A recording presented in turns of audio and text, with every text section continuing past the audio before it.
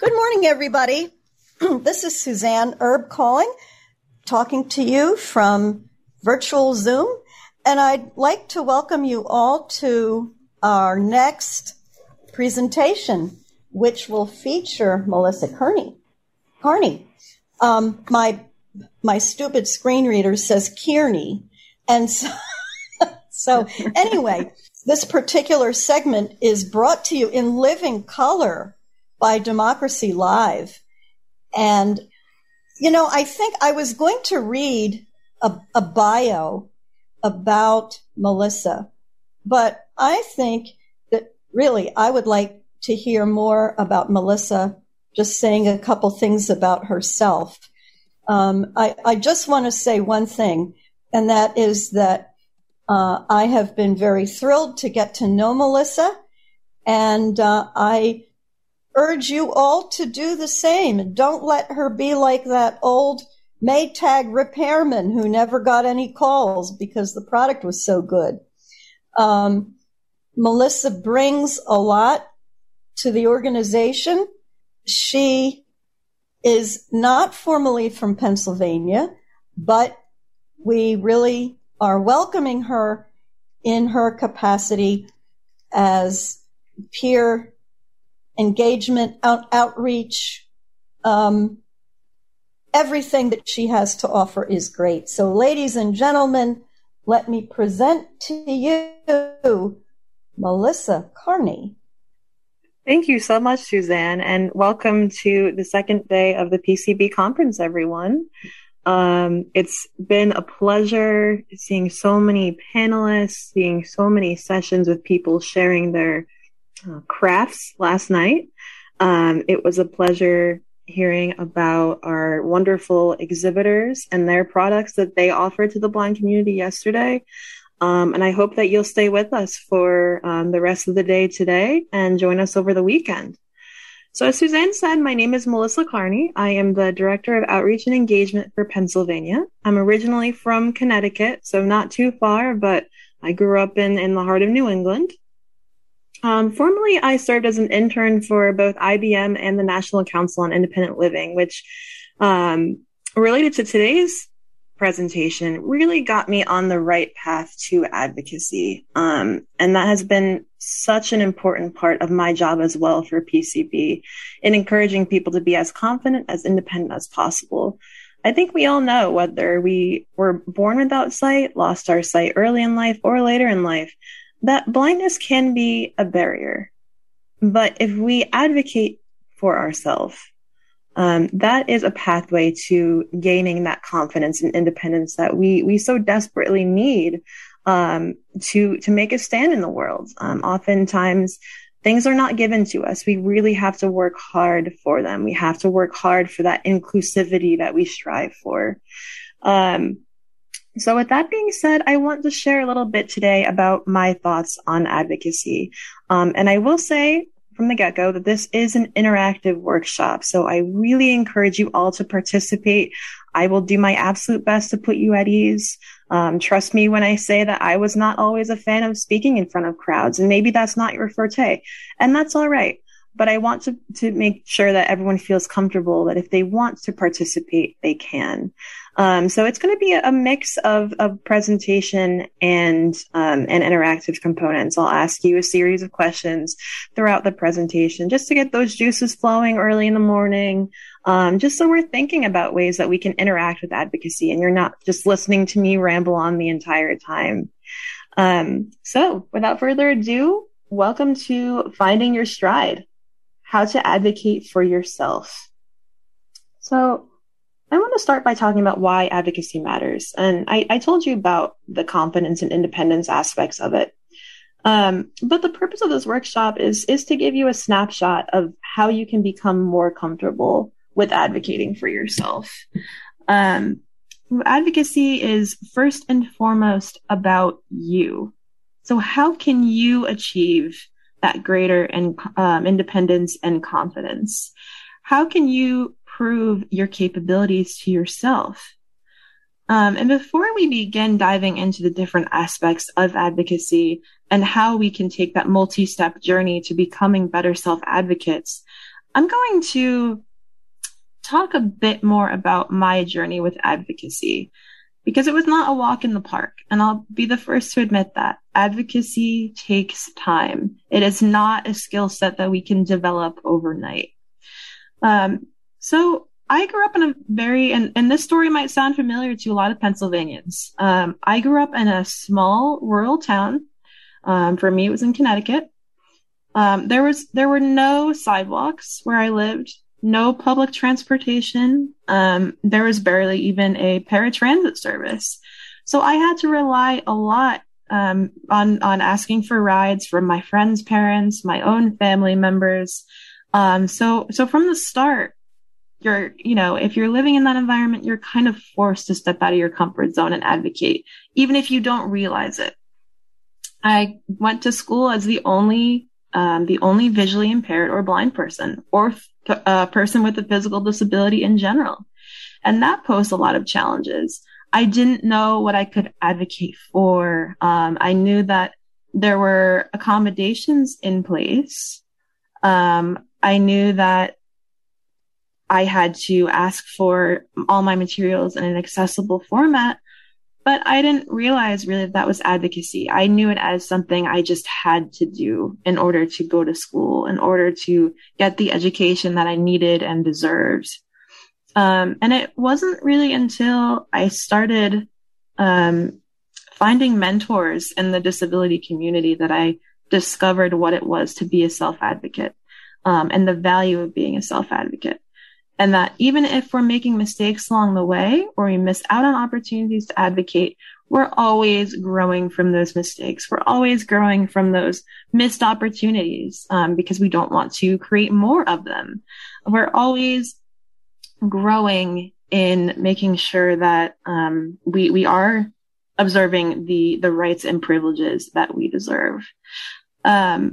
So once I began kind of delving into the community, and finding mentors who showed me how to speak up for myself, how to find my voice, how to even feel proud about my disability and about my blindness, that's when I understood that it's very much a circle. And what I mean by that is when you achieve confidence and independence, and when you are empowered by advocacy, it's important to not let the cycle end there. It's important to pass it on to others, help others find a voice so that we can all speak together.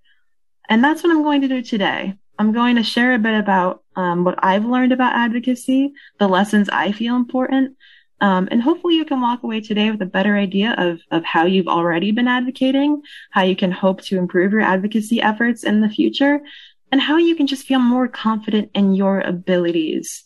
And not think of yourself as someone with a disability, but someone who has the advantage of having to speak up for themselves more and having to have a stronger voice in life. So I want to start by asking a bit of an icebreaker question for our audience members. And that is, what empowers you? What empowers you to take, the next step in your journey? What empowers you in general, day by day, whatever that means to you. I'm curious to hear your answers, and anything goes. Please feel free to raise your hand. And Jeanette has her hand up. I'm an old lady, and I would say that my confidence to advocate for myself, to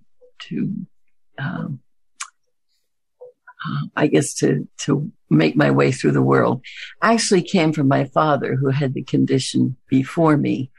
But I think the point there is knowing someone else, knowing, I guess he'd be a peer, even though we weren't in the same generation, and observing how they have adapted, the accommodations that they have made in life. So for me, that was my inspiration. That's wonderful. Thank you for sharing. And that goes along so perfectly with the theme of our conference, strengthening community through unity. It really is important to find members of our community who are enduring the same struggles, triumphs, successes, so that we can bounce ideas off of them and we can lean on each other and teach one another. That's so, so priceless for becoming advocates. Thank you so much for sharing. Anyone else? It's Chris Hunsinger, and I'm looking at empowerment in a somewhat different way. I mean, what things have made me feel that I can conquer a lot of things, and honestly, having the ability, once we could easily use computers, so that I can do my own research, I can do my own travel planning, and don't have to count on someone else to take care of business for me. That was just so empowering once I realized that I could do those things. I can't imagine. I only wish that we were traveling more now, and I'm not just talking about COVID, but when Doug and I got married in 1984, I had my little Braille cheat sheet when we went on our honeymoon. A travel agent had given us all this information, and I had written a cheat sheet, and we would check off all the items. And we didn't know where we were going in Montreal, but we ran into a guy who found a lady who knew a man, and on it went.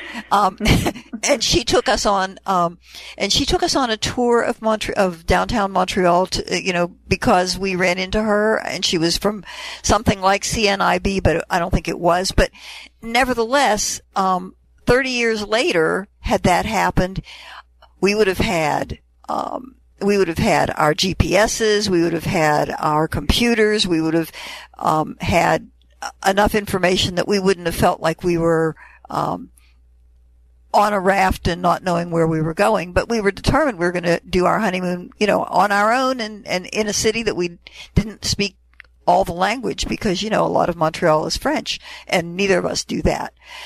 So, I mean, it was just so empowering to realize that now I'm in control of so many things that I wasn't. Right. And I would agree with that. And thank you so much for sharing. It is so empowering to learn about our new capabilities and really kind of stretch our boundaries and our limitations and realize that there really aren't any limitations. Sometimes it's a matter of not eliminating things from our lives, but just finding new ways to do them and to accomplish the goals that we have set forth for ourselves. Jessica, you can unmute yourself. And we've also got area code 215 who's already unmuted. So why don't you go ahead? Yeah, I'm going to assume this is me. This is Pam Shaw. And I wanted to say that something that empowers me, it has to do with the life stories of other people. I love to read, especially biographies and autobiographies. And when I read particularly about blind people who had a lot less opportunity or a lot less option than I do today, they made it. They struggled with it. They had to deal with people who didn't believe they could do anything. And I remember talking even to someone who was older than me at the time, who told me that even as a blind student, when they wanted to go to law school, no one would support them going to law school because they didn't believe a blind person could do it. So he made the money to go to school by playing the piano. And so for me, it is empowering to know if others could do it, how much more can I accomplish now that I live in an environment with a lot of more. It's not perfect, but there's a lot more opportunity, options, and acceptance. So that's what empowers me. Thank you, Melissa. Thank you for sharing, Pam. That's a wonderful point. And Jessica. Hi, Jessica Mandich here. For me, I think what empowers me is the ability to cross-promote. As everybody in PCB knows, I am not only losing my sight to retinitis pigmentosa, or RP, but I also have a kidney transplant. And everybody knows that it takes about 5, sometimes 6 years to get a cadaver kidney on the wait list. And when I was first diagnosed with renal failure, when I first moved out here, they were telling me maybe 1 to 2 years that I would need a kidney. And what I remember for me, for the assessment class that day, we were all sent into this little boardroom. And one of the things that really jumped out at me was the way everybody was cross-promoting. And I'm thinking to myself, this feels more like about advocating for your own self. And I just sat there quietly for the entire hour, just trying to figure out what's going to happen to me in the next couple of years. And at the end of that presentation, I remember somebody saying, you have to be your own advocate. I'm like, oh boy, I feel like I'm in blindness rehab school all again, But I did what I, have been doing all of my adult life, and that's advocating. So not only did I advocate for myself for a kidney transplant, I also advocated for the Donate Life community, because once somebody comes off the wait list, another person takes your spot.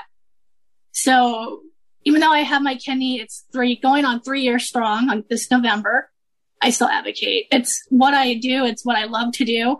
Unfortunately for me, with PCB and Foundation Fighting Blindness, I can, in the Donate Life community, I can just pretty much go into one community, do what I need to do, and then, go into another and just keep going. It's my advocacy for, the transplant Donate Life community. It's never going to end. And I'm very appreciative that I can be a part of two wonderful communities to let me do that. So thank you for having me, and I'm going to mute. Jessica, thank you so much for sharing, and congratulations on a battle that has been so hard fought and won. Thank you so much. Keith? Good morning. My name is Keith Aylesworth, and I'm coming at this from a little bit different direction than I think most. I was sighted and started having issues about 10 years ago. I'm now in my mid-50s. So I've kind of been doing things backwards. For the first year or so, between myself and my girlfriend, we were just kind of, pardon the pun, feeling our way through this whole process. And not until I got hooked up with PCB and the Blind Association in Washington County did I start understanding what all was out there. And right now, I'm still in the phase of trying to ascertain everything that is out there that is available that I should be taking advantage of. And then I'm hoping in the future, once I get a little bit better handle on this, maybe helping others through the same process. Thank you. Thank you so much for sharing. Suzanne, please. I agree with everything that everyone has said so far. And I'd also like to add that even for those of you who may not have access to assistive technology, that you can still learn how to advocate for yourself, and that perhaps that might actually lead you to be able to advocate for getting assistive technology. And I would just also like to say that I can't agree more with the idea of having blind examples of blind people who have made it. And reading stories is great, but also having the experience of live mentors that you can talk to. I remember there was a time in my life when I did not want to affiliate in any way with other blind people because I just didn't want to. I wasn't proud of who I was, and I wasn't proud of being blind. And I think that is a very empowering feeling to when you become proud of who you are and what you've accomplished, and just being proud to be blind. I think that's really great if you can reach that point, because feeling good about who you are, no matter what it is an empowering and wonderful feeling, and everyone has a right to feel that way. Thank you so much, Suzanne. And that's a great point. And just to, piggyback off of that, it's not about being proud of what made you blind. You don't have to be proud of the cancer, the eye disease, whatever led you to be blind. But it's about being proud of who you are and who you have become, and understanding that life isn't over. There's so much you have left to accomplish. There's so much that you can still be proud of yourself for. You can be proud of yourself for coping, for finding that inner acceptance, for just educating your family and friends about what you're going through, and, be proud of yourself for grieving. Be proud of yourself for feeling all those emotions. It's a journey for sure. And it's one that I think we can all connect on no matter where we are in life. Melissa, there's no more hands at the moment. Wonderful. Okay. Well, thank you everyone so much for participating and sharing, and hopefully we can keep that momentum rolling. So I'm going to state a bit of an acronym for you all that I tend to think of when I think of the word advocate. This is a mouthful. I don't expect anyone attending this workshop to memorize this, but I think it's more so about the words and the key lessons that are involved. So I tend to think of the word advocate as A for awareness, D for direction, V for variability, O for overcoming adversity, C for confidence, A for adaptability, T for tenacity, and E for empowerment. So again, that's quite a mouthful, but I'm going to just elaborate on each of those words and how they apply to advocacy, and how you can move forward with your journey, personal journey with advocacy. Today, we're only discussing self-advocacy, but after the conference, we'd love to plan a workshop on the second half of that equation, which is public and educational advocacy. Oftentimes, the two go hand in hand, but there are certain aspects that are unique to each. So first, I'm going to talk about awareness, how to identify when it's time to advocate. So these are moments of discovery or insight. It could be realization that happens over time or suddenly, but just trying to identify where you can advocate. When is it appropriate to advocate? When do you feel that you do not have to advocate and you're comfortable with a certain situation? So again, I have another quick question for the audience. And this is just a quick answer, that if I would love it if a couple people would raise their hands again. And that question is, in which of the following situations might advocacy be necessary? So situation 1, a person begins to speak to and attempt to pet a working guide dog. Situation 2, a person hands a blind woman print paperwork to fill out while speaking to a sighted companion about her need to complete it. Situation 3, a blind man attends a party or gathering with family and friends. They sit him in a corner, all grab food without indicating what options are available, and suggest a game that is entirely visual. Situation 4,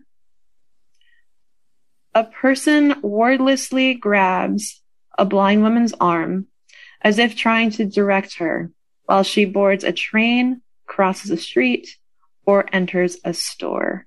So again, in which situations is self-advocacy necessary or warranted? Okay, Jessica, you can unmute. Okay, for me personally, I think all the above. But in my situation, I would say the person being handed the print document. I can't tell you how many times during my transplant evaluation I told them, can you just send me all my documents electronically so that I can use technology specific to my needs? But instead, I got the print documents. A couple months later, my waitlist coordinator ended up sending me all of my stuff electronically. But when I got the kidney, they handed me this very thick handbook and expected me to read it from start to finish. And as a transplant recipient, you have to. because there's a lot of content in there. And lucky for me, Tony Schwartz and the Accessa Docs team, they were able to take my handbook and turn it into an accessible document. I think it was just a draft at that time, but I showed both my post-op and waitlist coordinators. I'm like, hey, if you can show this to anybody who's interested, this is what an accessible document looks like. And you're free to use it, and to be able to work together like this, to get this put from print to accessible content for me, I can now go through that document without any issues. And if I still had any questions, whether it be for my post-op or my waitlist coordinators or for one of the doctors, I would go through that transplant handbook first. And then after that, I would just, I would go to them. But yeah, for me personally, handing somebody a print document would be the one for me. But sometimes, situations, if you're meeting somebody for the first time, you're not going to know. Thank you so much. Anyone else? Linda Davis. I'm Linda Davis, and I at one point lived in Massachusetts and worked in Massachusetts. And I was on a subway with my guide dog, and oh my goodness, I tried so hard to advocate. Person wanted to pet my dog, and as much I tried to explain that the dog was working, she just didn't get it, that even though she was just sitting there, she was still working. Mm-hmm. And that's real frustrating when you are trying to advocate like that with a guide dog. And I think and anyone with a guide dog really does have to advocate. Yes. And I would definitely agree with that. I lived in Massachusetts for a good amount of time as well, and I took the T pretty consistently in Boston, and I had a similar issue pretty consistently. And I think oftentimes, when you do have a guide dog, that's a whole separate situation than having a cane, because it's a dog, and people aren't trying to pet a stick. But they really want to pet the cute dog. So we do have to kind of become advocates by default, especially in that situation. So I would agree with that. Now, I live in Massachusetts, and I'm the chair of the advisory board for the MBTA. So, and I don't deny those things happen in Massachusetts. Believe me. Tony, you're next. The situation, first of all, I think all four of these are situations for self-advocacy. But for me, the idea of someone grabbing my arm to guide me, though well-intentioned, what always strikes me about that situation is how out of control the situation becomes if someone takes my arm. So I won't move. I won't move in that situation. I stop and I reverse. I've learned this little technique of very quickly doing this hand-arm switch, and I'll take their arm. But it's always important to remember to keep in mind when situations might come up. You're in a doctor's office and the nurse or attendant comes out to tell you and take you back to the examination room.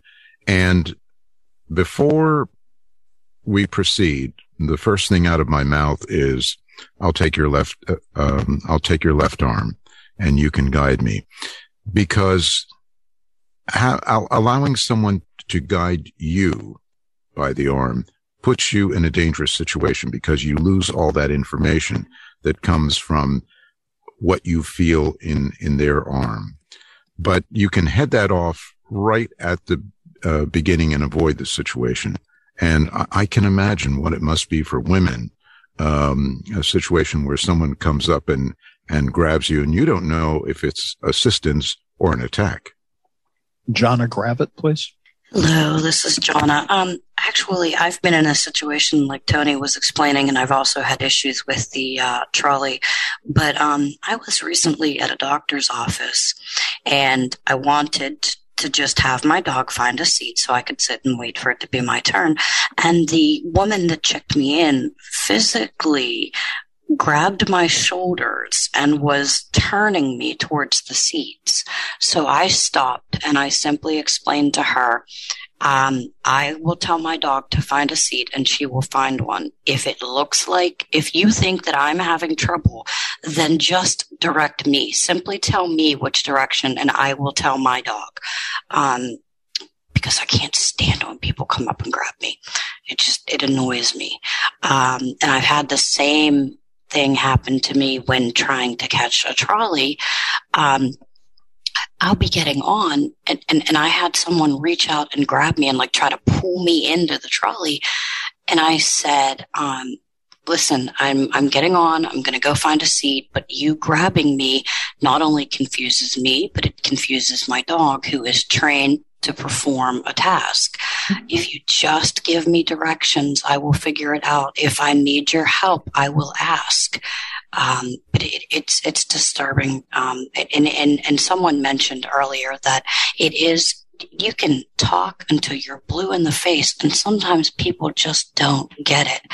I have taken to explaining to people, listen, my dog is trained to perform specific tasks, and if you talk to my dog while she is working, it not only puts me in danger, but it puts her in danger because she then does not know what to do and is confused, and that can affect, have negative effects, negative consequences.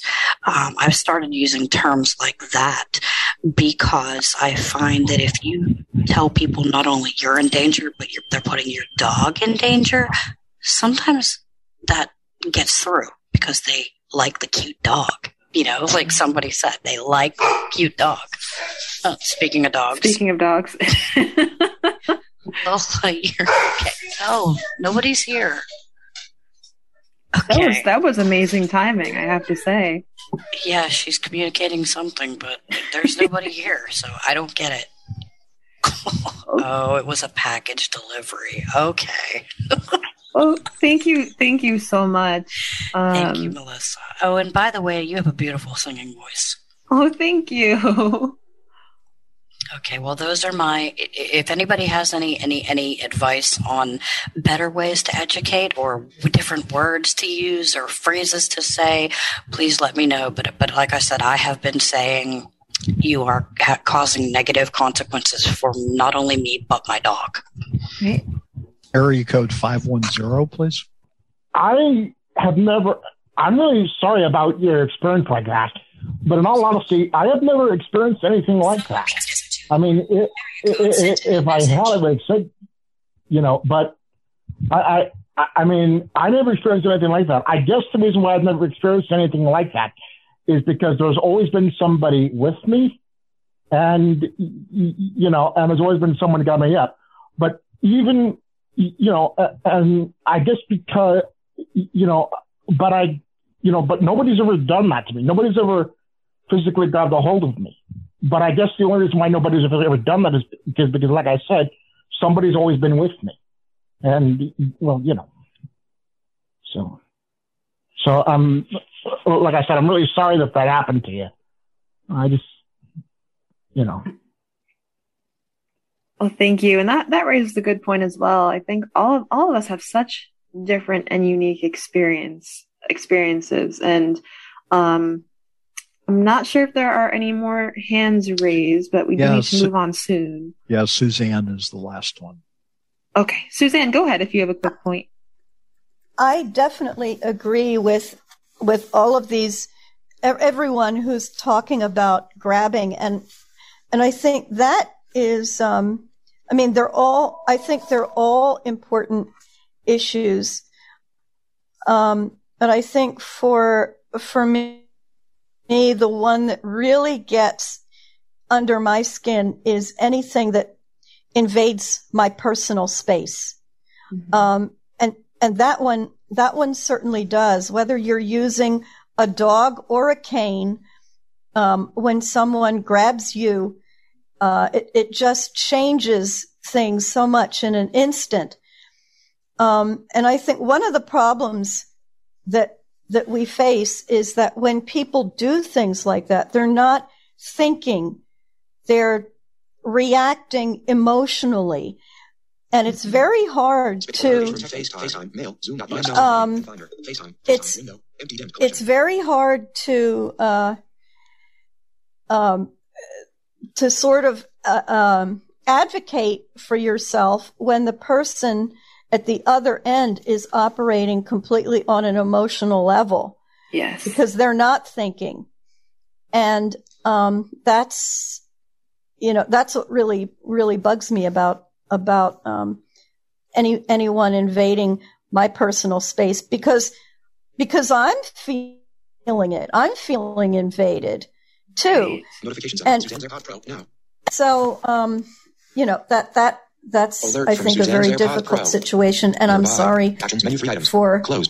Connect Suzanne's AirPods Pro. what you might be hearing in the background. No worries. Thank you so AirPods. much. I think that's such a good point, that oftentimes for both parties involved, it's very much an emotional response. And that's why I've always believed that even if we're feeling frustrated and we're feeling discriminated against, whenever possible, it's so important to de-escalate the situation as much as you can. I think especially if we're having an off day anyway, I think our instinct response is to snap and to become instantly frustrated. And we could diffuse the situation so much easier by trying to come from a point of compassion, because we're both, being emotional human beings. Maybe the person just has never met a blind person and is simply trying to help. I think it's about just appealing to each other emotionally in a positive way to de-escalate the situation. And then only if they're not, getting it, you might have to raise your voice and be a little more firm. But I think compassion is so key to educating people and to advocating for yourself and like Suzanne said, appealing to that emotion that everyone's sharing in any given situation. So I think you all basically covered the next part of the acronym for advocacy, which is diligence. So determining what's going on, determining how you can address the situation. And you were all correct in that all situations warrant advocacy. And the one situation I did just want to briefly touch upon, that no one brought up, and this is a hard one. We talked about, inaccessible paperwork, advocating against someone petting your guide dog, and advocating against someone grabbing you without consent. The other situation that's really hard and that we don't often think about is, being left out at family gatherings or, a gathering of friends or whatever it may be. It's really hard to advocate, to strangers. Sometimes we don't think twice about advocating to them, but sometimes it's especially difficult to advocate for ourselves around family or friends, because in our hearts, we may know that they mean well. And they're not intentionally discriminating against us. Maybe we don't want to start any drama. We don't want to offend them or hurt their feelings. But it's so hard to find a way to still appeal to those loved ones and continue to establish or reestablish a comfort level with the people who should be, some of your top supporters, just to make sure that you're telling them, I don't like this approach and this is why. Let's move forward and continue to be a family and really support each other. So that's one that I just really wanted to address, because that's often such a challenging one when we feel that pressure from our own relatives and family members. So the next acronym, or next part of that acronym that I want to dive into is, of course, variability. And that is speaking up for what we need, but also what we do not need. So we kind of already talked about it. A lot of us do not feel comfortable with people getting in our personal spaces, understandably. Oftentimes we have control of the situation and we don't want to relinquish that control to someone else that we don't know. So that's, again, speaking up for what we don't need. But there's also no shame in speaking up for what we do. Or say we really do need help and maybe someone is approaching it the wrong way. Say they are grabbing us without our consent. We can say, hey, thank you. I do need help, but let me show you how you can help me in a more efficient way that doesn't compromise my safety or my ability. And instead, we'd be working together towards the same goal. So oftentimes, it really is about what do I need to say? What am I willing to say? And how do I say it? So, that finding that balance of asking for assistance, but also knowing how to politely decline it. So that's variability, just being prepared for situations in which you need to advocate for your independence and situations in which you need to ask for assistance. And that in no way, shape, or form is saying you're not being independent. It's just saying this is my way of navigating the situation that may be more appropriate at this given time. So next I want to talk about overcoming adversity, and that's the O in advocate. So that is recognizing your reservations and areas of improvement. So overcoming adversity requires a lot of self-evaluation, establishing your communication style, determining your comfort level, and things of that nature. So what would propel you to overcome a challenge? What are the steps that you need to take to feel comfortable in doing that? Is confrontation not your style? Do you maybe need to take a step back, a deep breath, and really figure out how you can address the situation and how you can either solve that situation at a later date, or maybe again, like what I talked about earlier, de-escalating that situation. Maybe you really want to, take a step back, pull someone aside and educate them. But it really is about figuring out your communication style, how you can best get your message, your preferences through to people, and how you best put yourself at ease when you're trying to overcome that challenge and figure out how best to advocate for yourself. And again, within that, how to keep calm, but also educating while being firm. There's so much that goes into it. But again, a lot of that is how you yourself determine what you need to do, because we can all give each other as a community. We can give each other advice, but the same advice does not work for everyone. So it's really coming to terms with how you best react to a situation and what you need to do to minimize that challenge and to make it feel conquerable to you. So I want to talk a little bit about the theme that we've all kind of been creeping around, right? And that's confidence. Because ultimately, we need a lot of confidence to be able to do all these things. We need a lot of confidence to self-evaluate, to overcome adversity, to determine when it's appropriate to advocate and what direction we should take. A lot of that does come from confidence and ultimately finding your rhythm. And a lot of this comes from utilizing your strengths. If you know that one of your strengths is your abilities to be patient and calm, maybe that's the way that you need to advocate. Maybe that's how you use that calming influence on another person who really is just obsessed with the idea of helping you. Maybe you use that calming influence to reassure them that you don't need help. Or maybe if you're in a stressful situation in which you're trying to run to a train, there's no one around to assist you. Maybe that's the situation in which, you have to use your ability to stay calm in order to work through a problem and solve that problem and maybe find the main desk or the ticket counter to get that assistance. Or maybe, be able to utilize that strength to walk up to a person and ask. So just being able to apply the fundamental skill sets that you already have. So it's not necessarily about, starting from the ground up. Sometimes you already have those skills. You just need to figure out more universal ways to practice them. Okay. So another thing that helps me with confidence, right?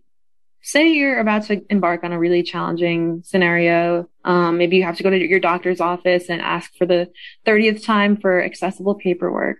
Or maybe you're traveling somewhere new by yourself, or you want to challenge yourself to do that for the first time.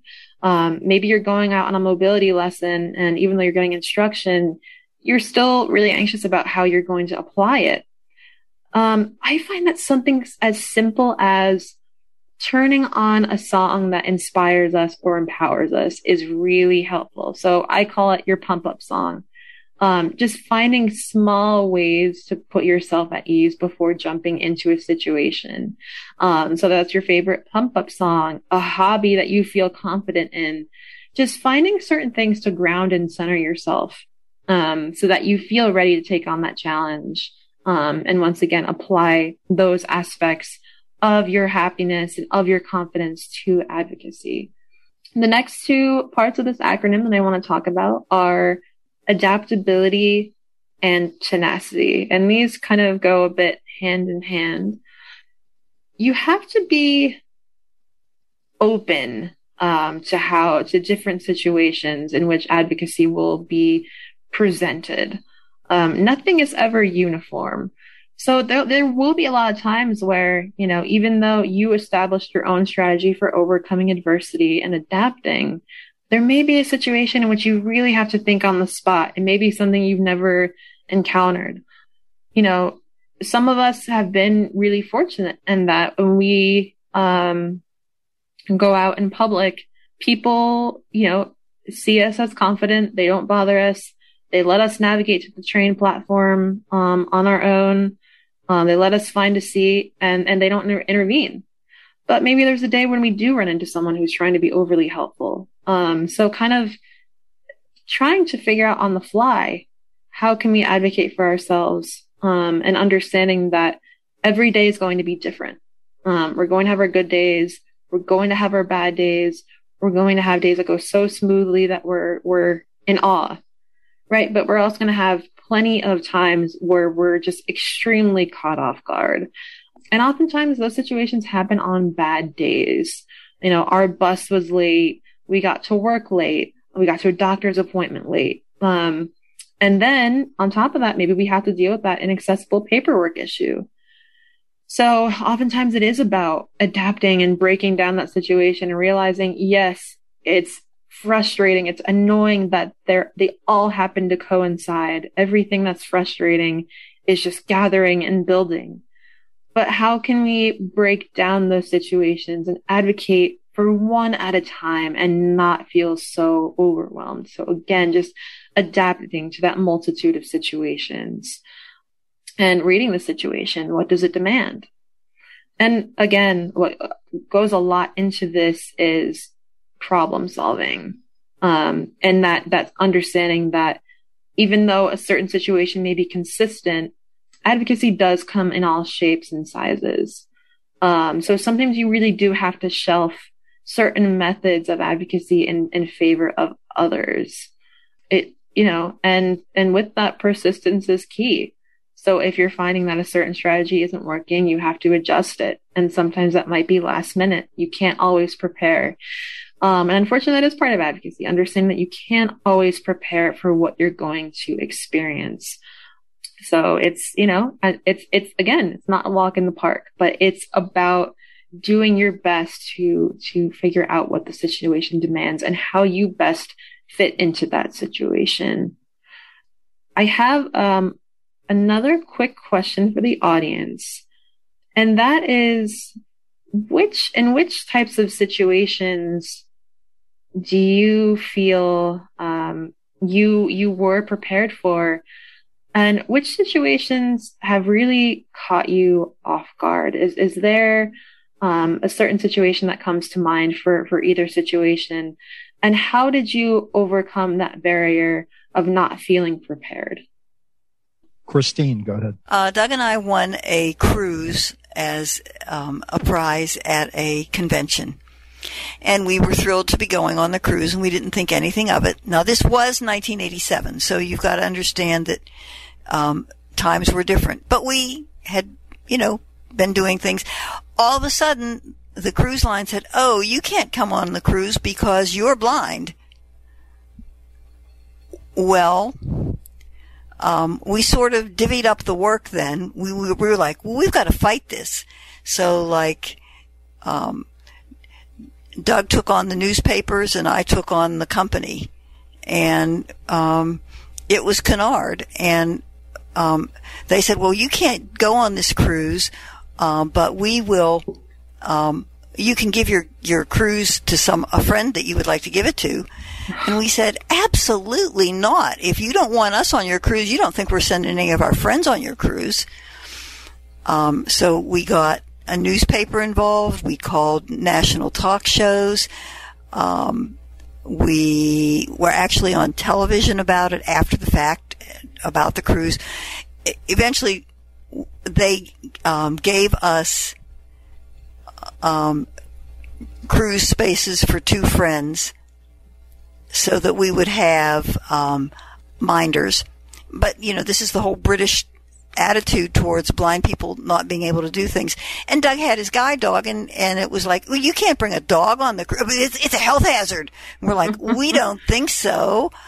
It got to the point where we just kept going. But we were so flabbergasted when they told us we couldn't go, to the point where we got some other cruise lines involved, and they said, well, this is so nutty because cruise ships are like such closed environments. You aren't going to get lost. You're not going to go you're not going to go the wrong way. I mean, you might go the wrong way, but not a whole lot terrible is going to happen to you. The place is designed so that people can walk when seas are rough. There are like handrails places and stuff like that. So the least likely thing. Now, I had been on cruises before that time with sighted friends, so I just didn't think anything of it. And we were just absolutely flabbergasted. But that's when advocacy, we just went, oh, we have to do something about this. This is crazy.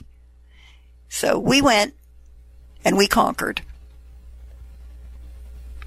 Wonderful. And that's a great example, because you're so looking forward to a vacation and a chance to get away, and then there's a roadblock, not expected. Your kind of excitement is flying high, and then you find yourself in that sort of situation. So it's very frustrating, but it's wonderful that you were able to overcome that. And I think if there's things that we do want to enjoy, advocacy is often the only pathway to fight against the barriers that we have to that enjoyment.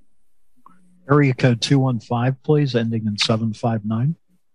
Hi, this is Pam, and I have an experience to share relative to the question. I ended up, and I'm kind of shy about this, but I need to be transparent. I ended up working in a center for independent living, and I was not prepared to be in an environment where there were people who had disabilities different than my own, who seemed not to be able, or at least comfortable with, being sensitive to my needs, and yet wanted me to be sensitive to theirs. So what I had to do was check myself on several levels. Number one, not being ashamed to do the things that were relative to advocacy, but also working on myself in terms of how sensitive am I to other people with disabilities who have needs differently than my own.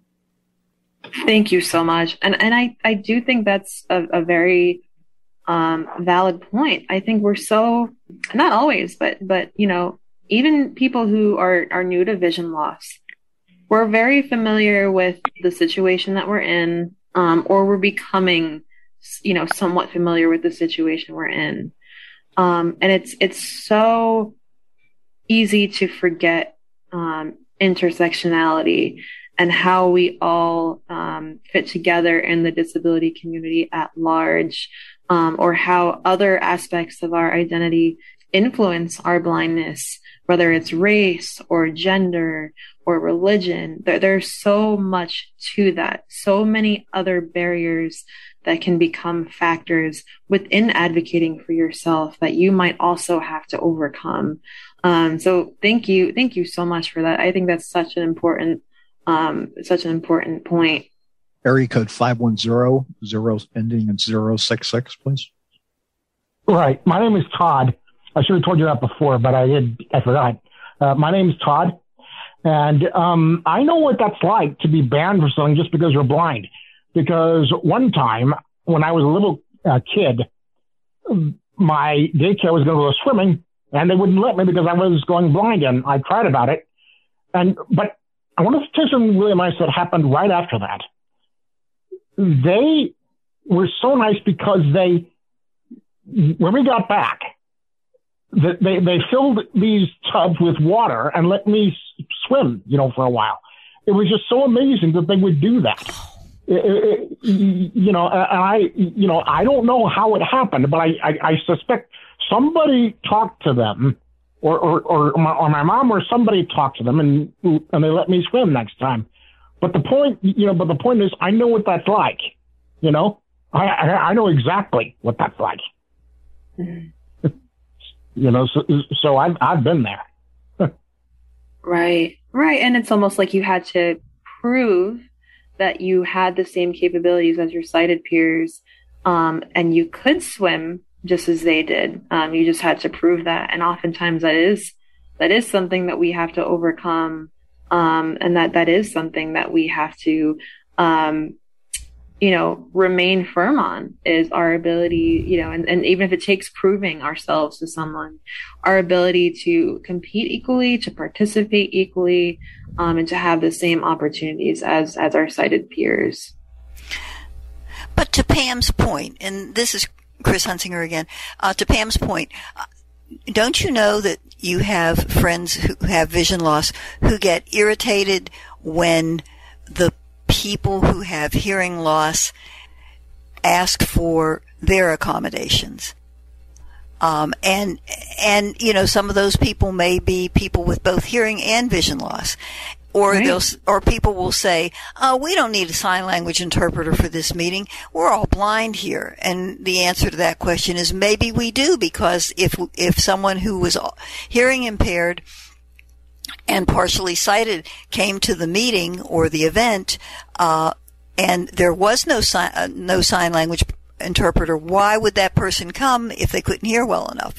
Or if they knew that there was going to be a sign language interpreter, wouldn't they be more likely to come and enjoy? It's like the church that says we don't need to put up ramps because we don't have any wheelchair people coming. Well, how many wheelchair people are going to go up those 11 steps to get into that church if they don't have a ramp? And the same thing with other languages. We tend not to think of people who are disadvantaged because we don't have our system set up for multiple languages or don't have ways to communicate with those people. And then you'll see someone who is irritated because, oh, God, I have to listen to that person doing simultaneous translation. Geez, give me a break. Think about it. What people have to do to put up with us, too. And that's a valid point. And again, going back to that intersectionality and understanding that we all have different needs. And we're at one point or another, whether we're blind or not, we're all advocating for something at some point in our lives. We're all trying to make sure that we have the services and the resources that we need. So it's important to remember that we're not the only community advocating. And we in our advocacy efforts, it's so important not to stomp on another community's toes. We should all be working together to make sure that all accommodations and advocacy needs are met. So I definitely agree with that point. And I think it's so important to consider. Melissa, there's no more hands up, but I'd like to make a comment if I could. I'm Rick Morin, the host. Some of my most successful advocacy work has been cross disability. Example, the MBTA was going to raise fares, and we formed a coalition across a whole bunch of different disability groups. And the amount of learning that happened amongst all of us about the other person's, disability was tremendous. And, we formed a very, very strong bond and have done several things since then as a coalition. So there's a lot of things that that are very unique to us, but there are a lot of advocacy issues also that transcend us. Thank you so much for sharing. I think that's so important to understand on a national perspective, the work that ACB is doing to combat that and to make sure that we're all working together across disability groups. So the last part of this acronym is empowerment. And this is what I wanted to circle back to ultimately. We talked a lot about at the beginning, and thank you again for everyone who shared about what empowers you. And that's ultimately the last step to advocacy, and kind of the theme that runs through advocacy is finding the things that empower us, finding reasons to advocate. It's so easy for people to tell us, well, you should do this, you should do that, but why? And oftentimes that why is found in what empowers us and what we feel we can get out of advocacy. So oftentimes it is confidence, it's independence, empathy, inclusion, determination, perseverance.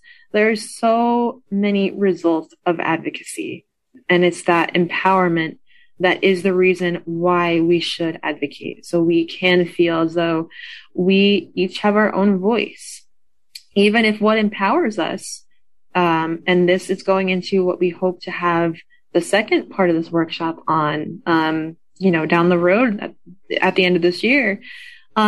Maybe what empowers us is paving the way for the inclusion of others who are experiencing the same difficulties or struggles. So in that, you might save someone else another battle. You might lead the way to more public education and make sure that other members of and blind peers are not experiencing these same barriers because someone has already paved the way for them and solved one case of discrimination so that others don't have to. So there's a lot that comes out of advocacy and the resulting empowerment that we have from advocacy. For the last little bit of our self-advocacy workshop, and it's amazing to me, it's past 10:30. We are flying through, and I'm so happy that we've had so many willing participants. That's been incredible, getting to hear different perspectives and hear from you all. So for the last little bit, before we wrap up and ask for any questions from the audience on anything we've talked about, anything you feel I haven't covered, I just want to quickly go over what, in my opinion, are the 6 hard truths of self-advocacy. So first, and you'll notice that a lot of these we kind of already went over by default within the acronym. But first, we often do not realize that we are self-advocating. Advocacy is often simple. It's often not a large gesture. So something as easy and as subconscious of, let's say asking for a photo to be described on social media so that we can have the same access to information. Or maybe it's asking about the scenery when we're on vacation. That's advocacy. So it's so small, but it's so important to the ways in which we're interacting with the world. And it really does help us and give us a confidence boost, even if it is tiny, right? Asking for an alternate format to a printed handout. That can, depending on the situation, it can be complicated or it can be simple. And once you have that accessible copy, you feel like you're on more of an equal playing field with your sighted peers. And that's empowering. But that was just a simple way that you were able to stand up for yourself, without even realizing it. It was just something that you knew you needed, you asked for, and you received. Number 2, self-advocacy skills do not develop overnight. And I cannot stress this enough. If you're new to advocacy, you're not going to be the world's best advocate tomorrow. That's just not how it works. I think of it as if you're planting a garden. I like to use this analogy, right?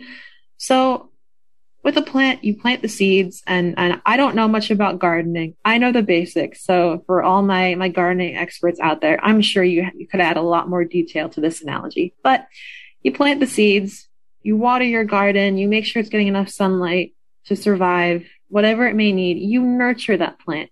You let it grow. And it's the same with self-advocacy. You're always trying to nurture that skill to help it grow. It doesn't blossom overnight, right? And, flowers, vegetables, whatever it may be, need to be cultivated and grown over time. And within that, you may not get the best showing the first year or even the second, but it's about that continual effort of making sure that there's always improvement. Even if you can't see it in yourself, that's okay, because you eventually will. Your efforts will eventually pay off in a big way, and you'll start to really feel that confidence because you'll be proving to yourself that your efforts are paying off and that you are growing. You'll notice it in your confidence, in the ways that you feel empowered, in your ability to adapt. You will notice those changes, even if they are gradual. So number 3 were the hardest truths about advocacy. While self-advocacy may mean that you speak out on your own, you do not have to do it alone. And this goes back to the theme of the conference, strengthening community through unity. It's so important to have a support network, to be able to delegate tasks. And if maybe you're exhausted and you're fighting a particular battle and you feel, okay, today I just can't handle it. It's okay to admit that. It's okay to be able to admit that to yourself and to others, and tell another person, hey, would you be willing to help me out with this? Would you be willing to help me pick up the slack and take a little bit of the weight off of my shoulders? That's what being a community is all about. You may be a self-advocate, and you may find yourself in a lot of isolated situations in which you are your only advocate. But that's not always the case. Just as we're always learning from mentors, just as we're always passing on our lessons to mentees, it's a circle. It's a community. We're all learning and growing together as advocates. Number 4, it is vital to strike a balance between asking for help and saying no. So we talked a lot about this before when we talked about variability, but there is a critical balance of advocating for pure independence or understanding how and when you could benefit from extra support. As blind and visually impaired individuals, we all have those days in which we challenge ourselves or step out of our comfort zone. But the balance of that attitude is being able to admit when we're flustered, on a time crunch, or just, again, simply exhausted and need to reach out. So, your voice does have the power to say no and yes in equal measure. Number 5, sometimes you have to pick and choose your battles. And this goes along with the point I made about making sure that you have a community to rely on and understanding the value of having that support network and people to have your back. Sometimes you will have situations where you just might need to take a step away from, right? Maybe you're in I like to use this as an example a lot because this has happened several times to me. Say you're in a store with your guide dog, and you know that there's not supposed to be any pets or ESAs or anything other than a service dog in that store with you. But as usual, there's someone who wants to take their dog everywhere, doesn't understand the law, and they bring their little dog in on a retractable leash. It's very frustrating. And in that situation, you may have the urge to advocate and say, this is really not appropriate. Here's why you're putting my guide dog in danger. You're distracting him from his work. We could both get hurt. Even if the dog isn't necessarily aggressive, even if it's just trying to play, right? It's still dangerous. But you may, in that situation, just have a different priority of, okay, I can fight this battle, or I can just get my guide dog to safety and leave the store and just walk away. And sometimes there's no shame in that if you need to take a step back. And there's always ways to advocate later. You can educate on social media about why interactions like that are not appropriate, why dogs shouldn't be in stores.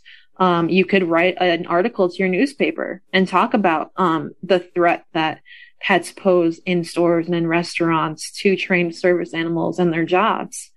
There's so many different ways that you can advocate. If you feel too tired that day, or if you just want to get out of the situation, you didn't fail yourself. You didn't fail the community. You're just respecting yourself enough to know that maybe today is not the day, or maybe I can find another approach to the situation. So that's a big one. And if I had to choose, that's one of my favorites, because I think we all want to put so much on our plates and forget that we don't have to carry the whole world on our shoulders. That's not what an advocate is all about. All right. So, number 6, and this is the final lesson. We never truly stop learning about self-advocacy. I know there's some people who saw the workshop that was going to be hosted today and thought, well, I already know all there is about advocacy. I don't need to attend. I'm a pro. And you may very well maybe, you may be a pro. You may think you know everything about advocacy. You may be an expert. You may be advocating for 30 years plus. But kind of like the plant analogy, we're all growing, and we all need to be there to pass on the lessons to other less experienced advocates. So I'm young. I consider myself a strong advocate. I've been advocating for a long time, but I know that there's been people who have been around the block a lot longer than I have. And they may be able to give me different perspectives and new perspectives. Maybe I'm exhausting myself with certain advocacy efforts and don't even realize it. And I can benefit from learning from other peers.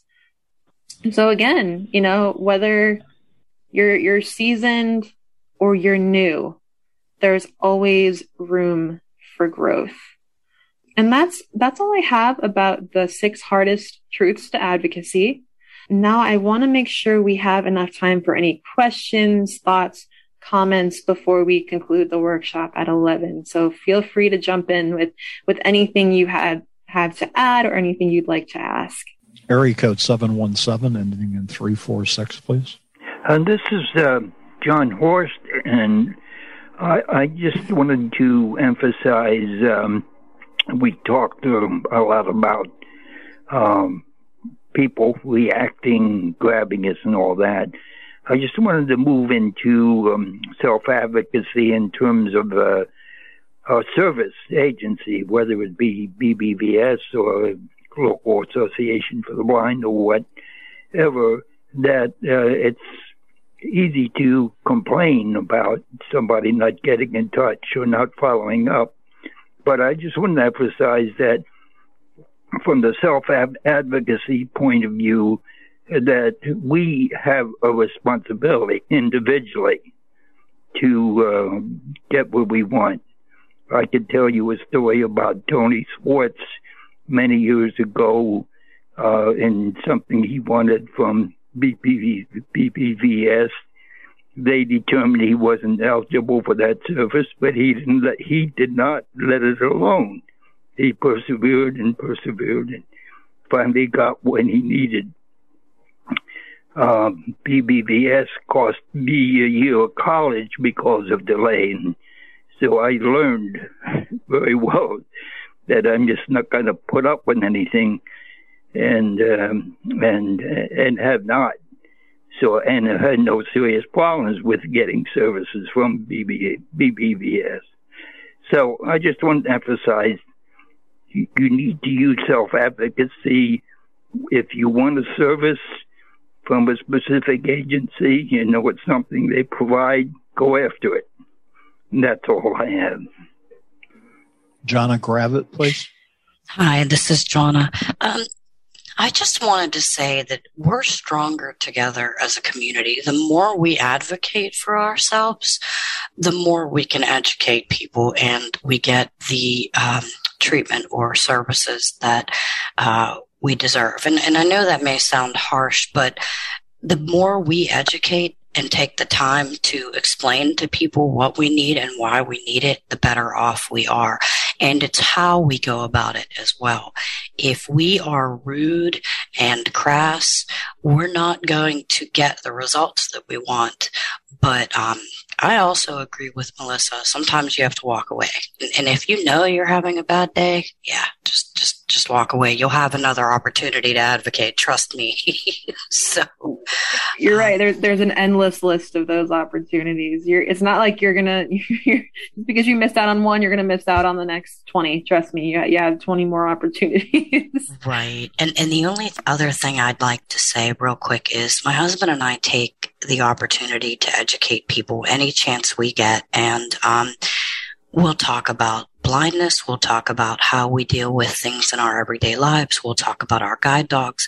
And we love to answer questions. We don't care. People can ask us the silliest, strangest questions ever on how we do stuff.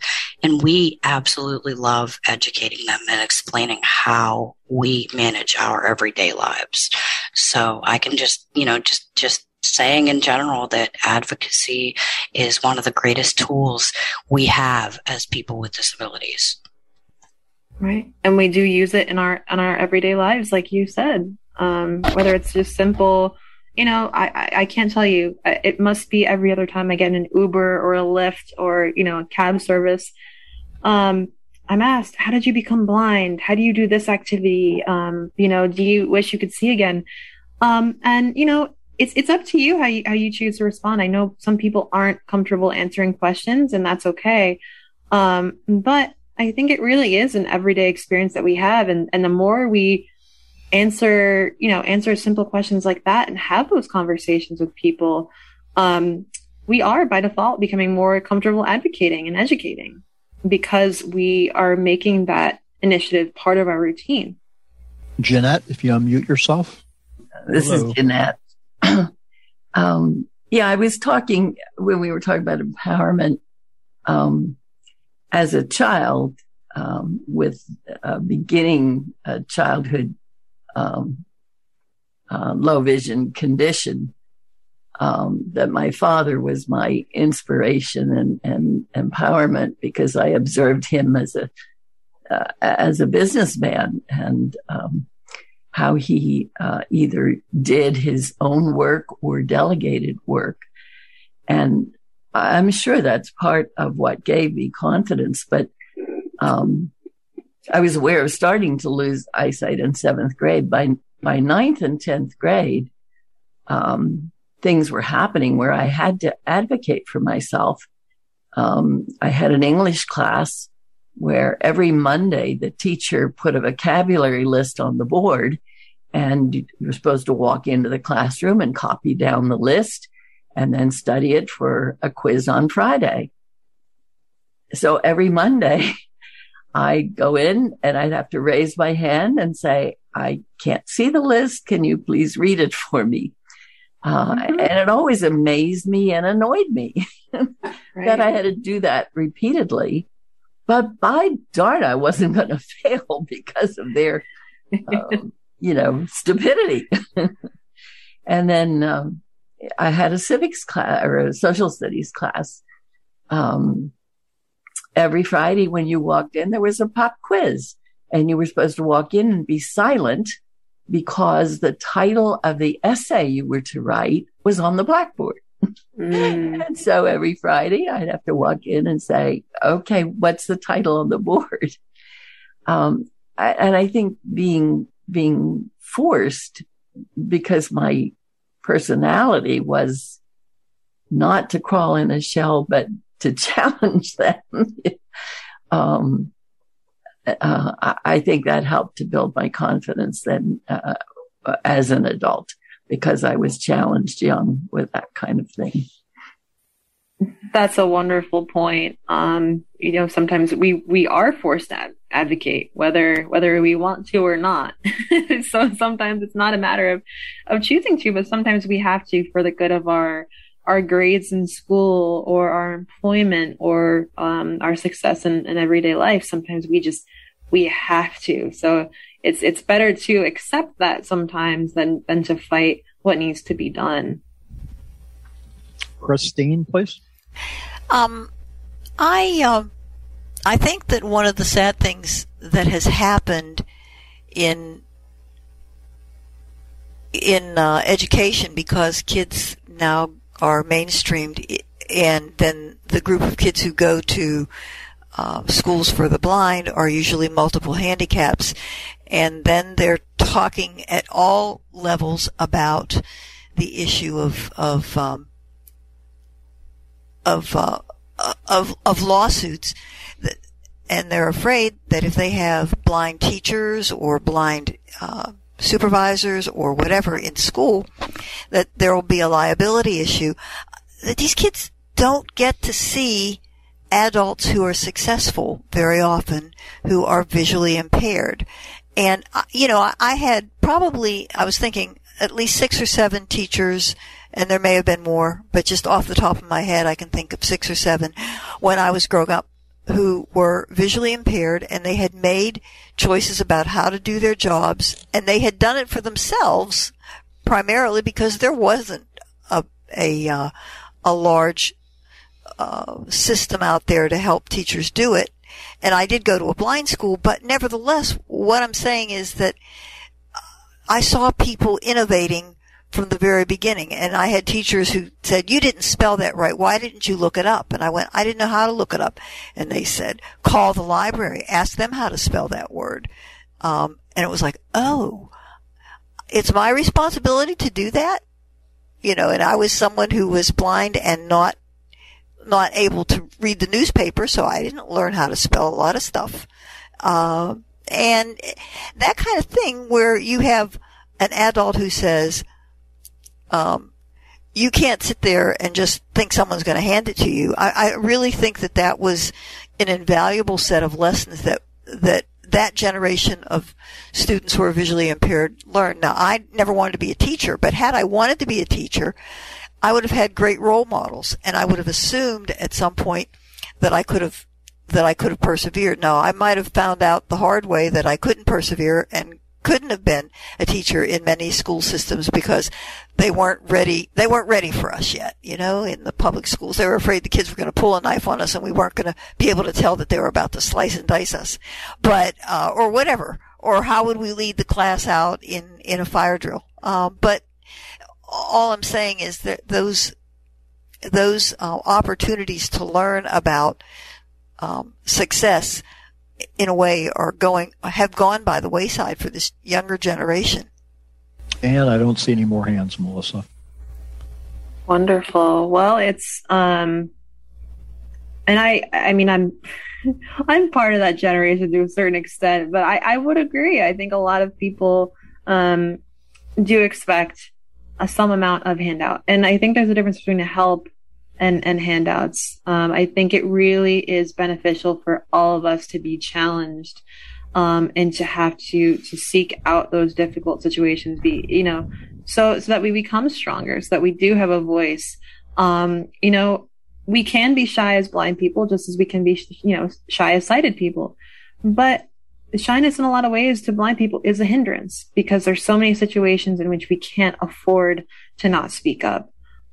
But thank you so much, everyone, for participating. I've had a wonderful time running this workshop. Once again, as a reminder, I hope to be able to have that second component of the workshop, which will focus on public and educational advocacy. So be on the lookout for that information later this year. And thank you again so much to our hosts, for our fellow panelists who have jumped on to provide their input on the workshop.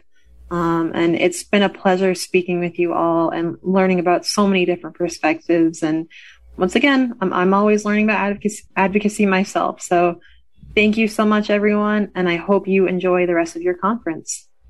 Thanks so much, Melissa, for that great workshop.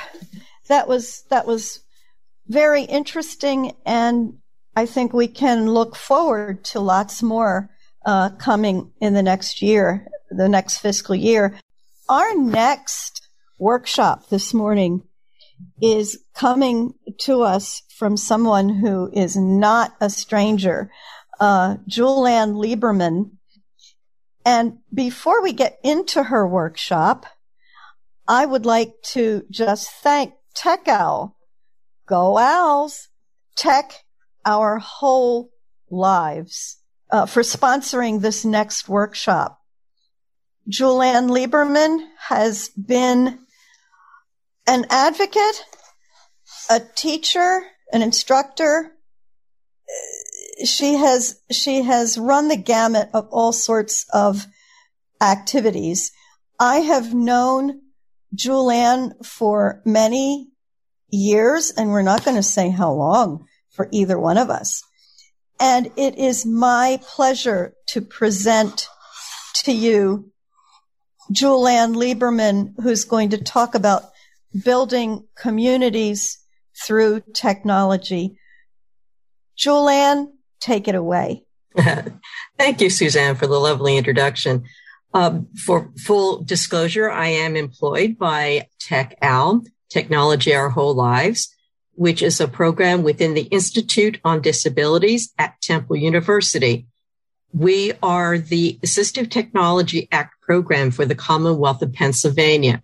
So, just as a brief history, the AT Act is a federally mandated program that all 50 states and 6 territories operate an assistive technology program that will allow residents of that particular area, that's the state or the territory, to explore assistive technology and to assist in the acquisition of technology. So what this means is assistive technology. What this means is that in Pennsylvania, the program resides, our main office is at the Institute on Disabilities at Temple University. However, we have resource centers across the state. We've a total of 8 resource centers, so that there's one that serves your county in Pennsylvania. That's how we divide up who is going to be handling what region. So we do have assistive technology resource centers that can assist you in the process of learning about Tech Owl, assisting you with lending library request, as well as getting demonstrations of assistive technology. Our website has been upgraded, and so that we have a new lending library link so that you will then sign up as a user with your email, a username, and a password. And then that way, all your contact information is already stored at the database, which is the national database. And that way, when you sign in the next time to borrow something else, and we encourage you to do that, all you have to do is put in your username and password. Everything is shipped to you free of charge by UPS. Inside the box will be a return ship label. So you can then apply the ship label when it's time for your due date to return it. We've extended the loan time for all our devices to 9 weeks. And that allows plenty of opportunity to explore, learn about the device, explore how to use it, and then return it at your due date. With the shipping label attached to the box, you have an option of requesting it to be picked up at your home. That means you'll have to wait for UPS to hand it over to them, or you can take it to a UPS store that's nearest you, and everything is free of charge. I wanted to really focus in on how Tech Owl has expanded some of our possibilities in light of COVID. And since I'm talking about the lending library, that was the first area I wanted to talk about. We recently received funding that expanded our lending library to meet the needs of persons during the COVID-19 crisis that we've been having in quarantine, so that people have an opportunity to explore technology, connect with friends and family and loved ones, so that you can stay connected with them via Zoom meetings, email. You can also take advantage of telemedicine, so that right now I've opted to do telemedicine whenever it is appropriate, so that A, for me, it solves some of the transportation issues, and B, quite frankly, exposing myself to others that may or may not have been vaccinated. So with that said, that our goal with expanding the lending library, we added And I say plenty because we're talking in 3 digits worth of these devices, laptops and Chromebooks and iPads that you can borrow. Plus, if you don't have internet access in your home, you can request to borrow what they call a hotspot, which is a mobile access point that uses Verizon cell towers so that you can connect your device through the mobile hotspot to the internet for your connectivity. So we've gotten a fair amount of responses from our seniors. It was directed specifically for seniors, but anyone who signs up as a user at our lending library can borrow these devices. I do know in the collection of laptops, we have 2 that have been dedicated specifically for blindness and low vision, which means that they have all of the software installed on there. That's the third-party software such as JAWS, ZoomText, Fusion, OpenBook, and Duxbury has been installed on these devices, on these laptops. Otherwise, the laptops you can borrow, you could have enabled the free screen reader that comes with Microsoft. They are Windows computers, by the way. That is Narrator, and it's easily toggled on and off. You can also use through the Ease of Access Center, the magnifier. So there's a lot of options already built in on the generic laptops that come out. So that's something to keep in mind. If you can't get the ones with all the JAWS and OpenBook and all that stuff on it, you can actually get a laptop that will work for you if you enable the accessibility features on the laptop itself that comes with Windows. On Chromebooks, they already have it built in. Their Chromebook screen reader is called Chromevox, VOX. And it is a full screen reader. And it's a little bit different navigation, but pretty close to those who are familiar with screen readers such as JAWS. It's pretty close to the JAWS commands. Again, they usually talk about the key that allows access. In case of JAWS, it's the insert key or the JAWS key. In this case, they use the search key as the key that's the modifier key to use the screen reader commands. So that's just a little tip on the Chromebook.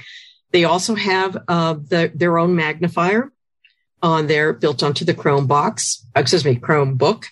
And it also has the ability to, again, do the internet on there. One of the differences between, say, a laptop and a Chromebook is that Chromebooks are designed to be browsers, and that you can enable the accessibility features. So they don't have native applications on them like you would expect on a laptop. However, that doesn't mean you can't do a Word document or a Google Doc and use it on that Chromebook. It's just that you'll have to use it through the browser. And so that's not that hard because, again, it's Chrome browser, which many of us are very familiar with. So when you borrow a Chromebook from us, you'll need to enter a Gmail account in order to access the Chromebook itself. But again, it's a great alternative. They're smaller, but they do have a keyboard.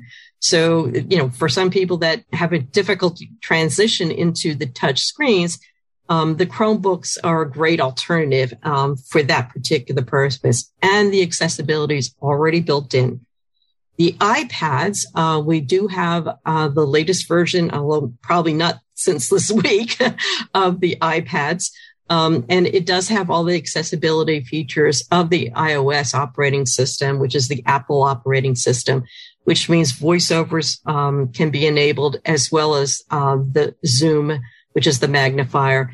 And you can request specific apps that we may have available already on the iPads, so that we can include that for vision. So there are a few of them that we do have a license for that we can add, one of which being KNFB Reader.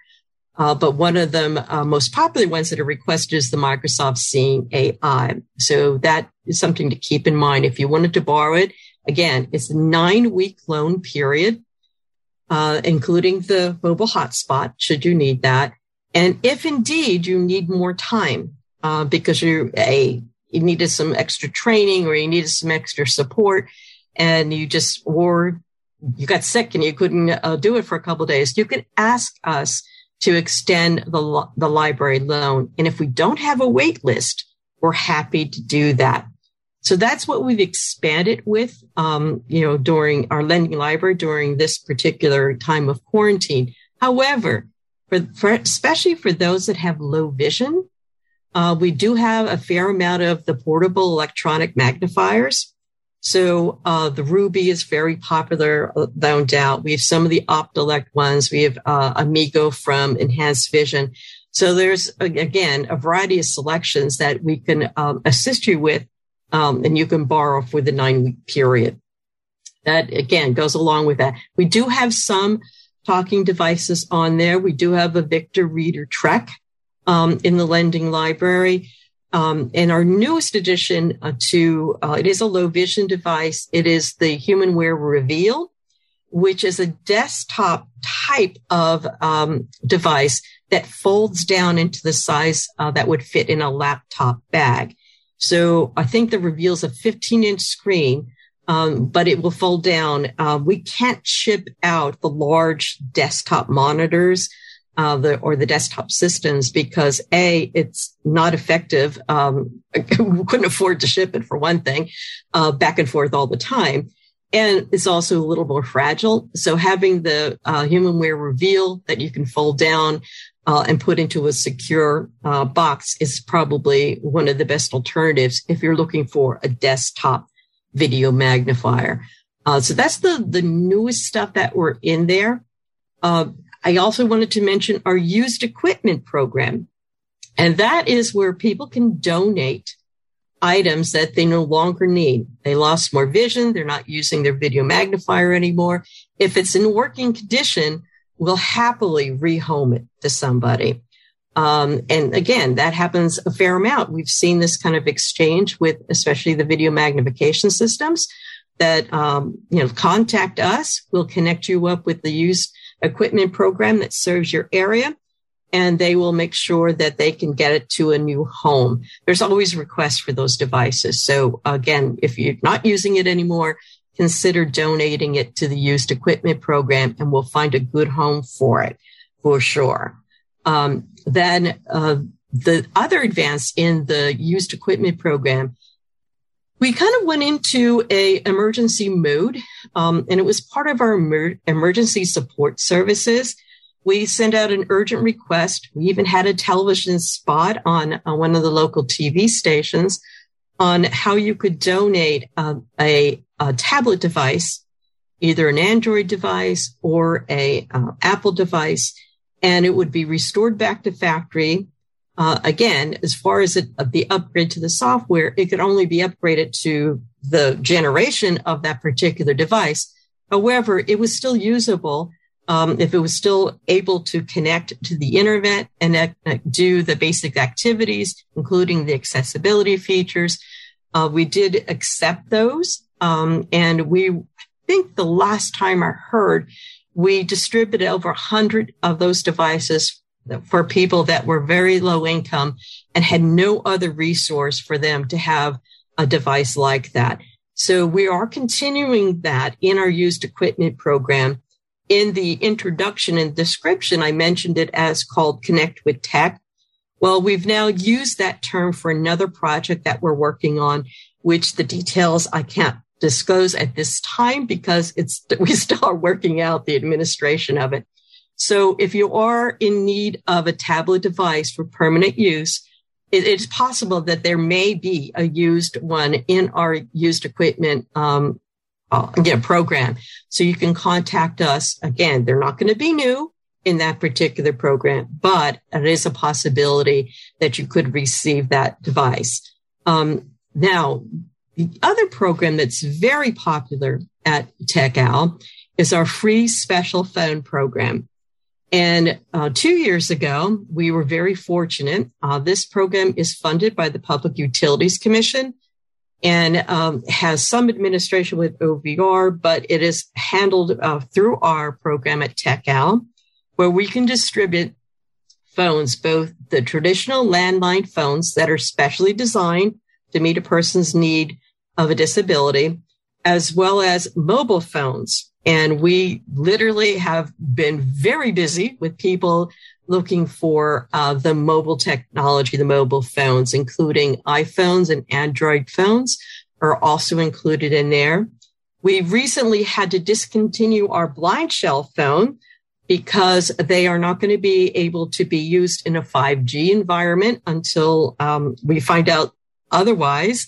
So since many of our residents live in a metropolitan area, we unfortunately decided that it was probably not the best choice for us to include in our free phone program. However, if you don't want a smartphone and you want one that's accessible, our new phone, which is the Mini Vision 2, does have a talking keypad.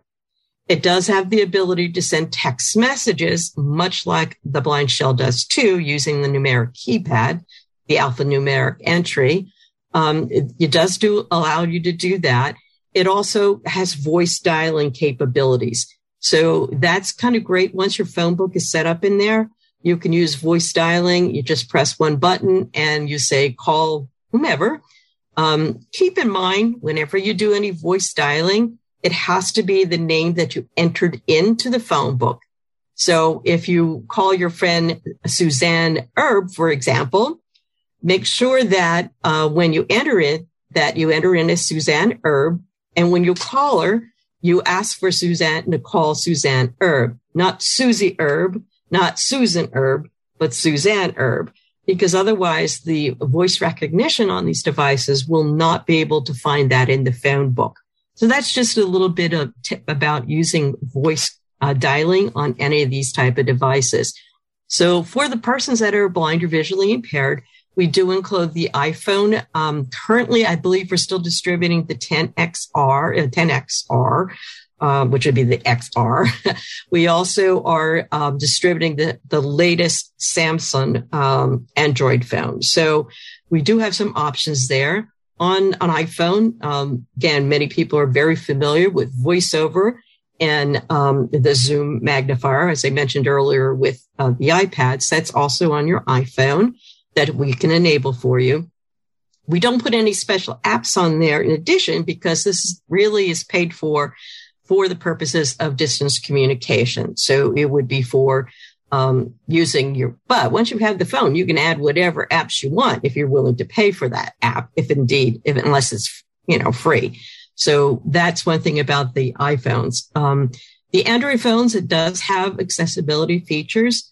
There are some Android devotees, as I like to say, out there that use TalkBack, which is their screen reader, or their magnifier, which is the screen enlargement type of assistance on TalkBack. TalkBack, one of the nice things that I've looked into recently is, and I'm not surprised at this, a lot of the screen reading programs, much like on the computer technology, eventually they start developing either gesture commands or keyboard commands in the case of a computer that is very similar to each other. And I say that because it makes that crossover from one device to another easily. And TalkBack has done the same things. They still have some of the gesture navigations that were original to TalkBack. For those that have used TalkBack, that would be the L gestures that they used to have on there for the different menus that were available. But now they also have the double tap feature, and they also have other features, screen reading features that are very similar to VoiceOver. So it's not as difficult of a transition to TalkBack if you wanted to change from the Apple environment or be introduced to it. I can honestly say that it's on par. The only difference between the iPhone and the Android phone is that the Apple products do have a very rigorous structure and to try and get their apps to be consistently accessible. Now, it's not perfect, I'll tell you that. And there are more apps in the App Store at this time for persons that are specific to people that are blind or visually impaired. For example, Microsoft Seeing AI, which is I call it the Swiss Army knives of apps, because it can do read text as it sees it under the camera, short text. It can read a document. You can take a picture and it'll convert it to OCR and read it aloud. It has handwriting recognition, which I think is really cool that it can do that. So you actually can see the messages someone's written on that greeting card they sent you. And it actually worked for me. I thought it was pretty cool. A Christmas card I got at the office.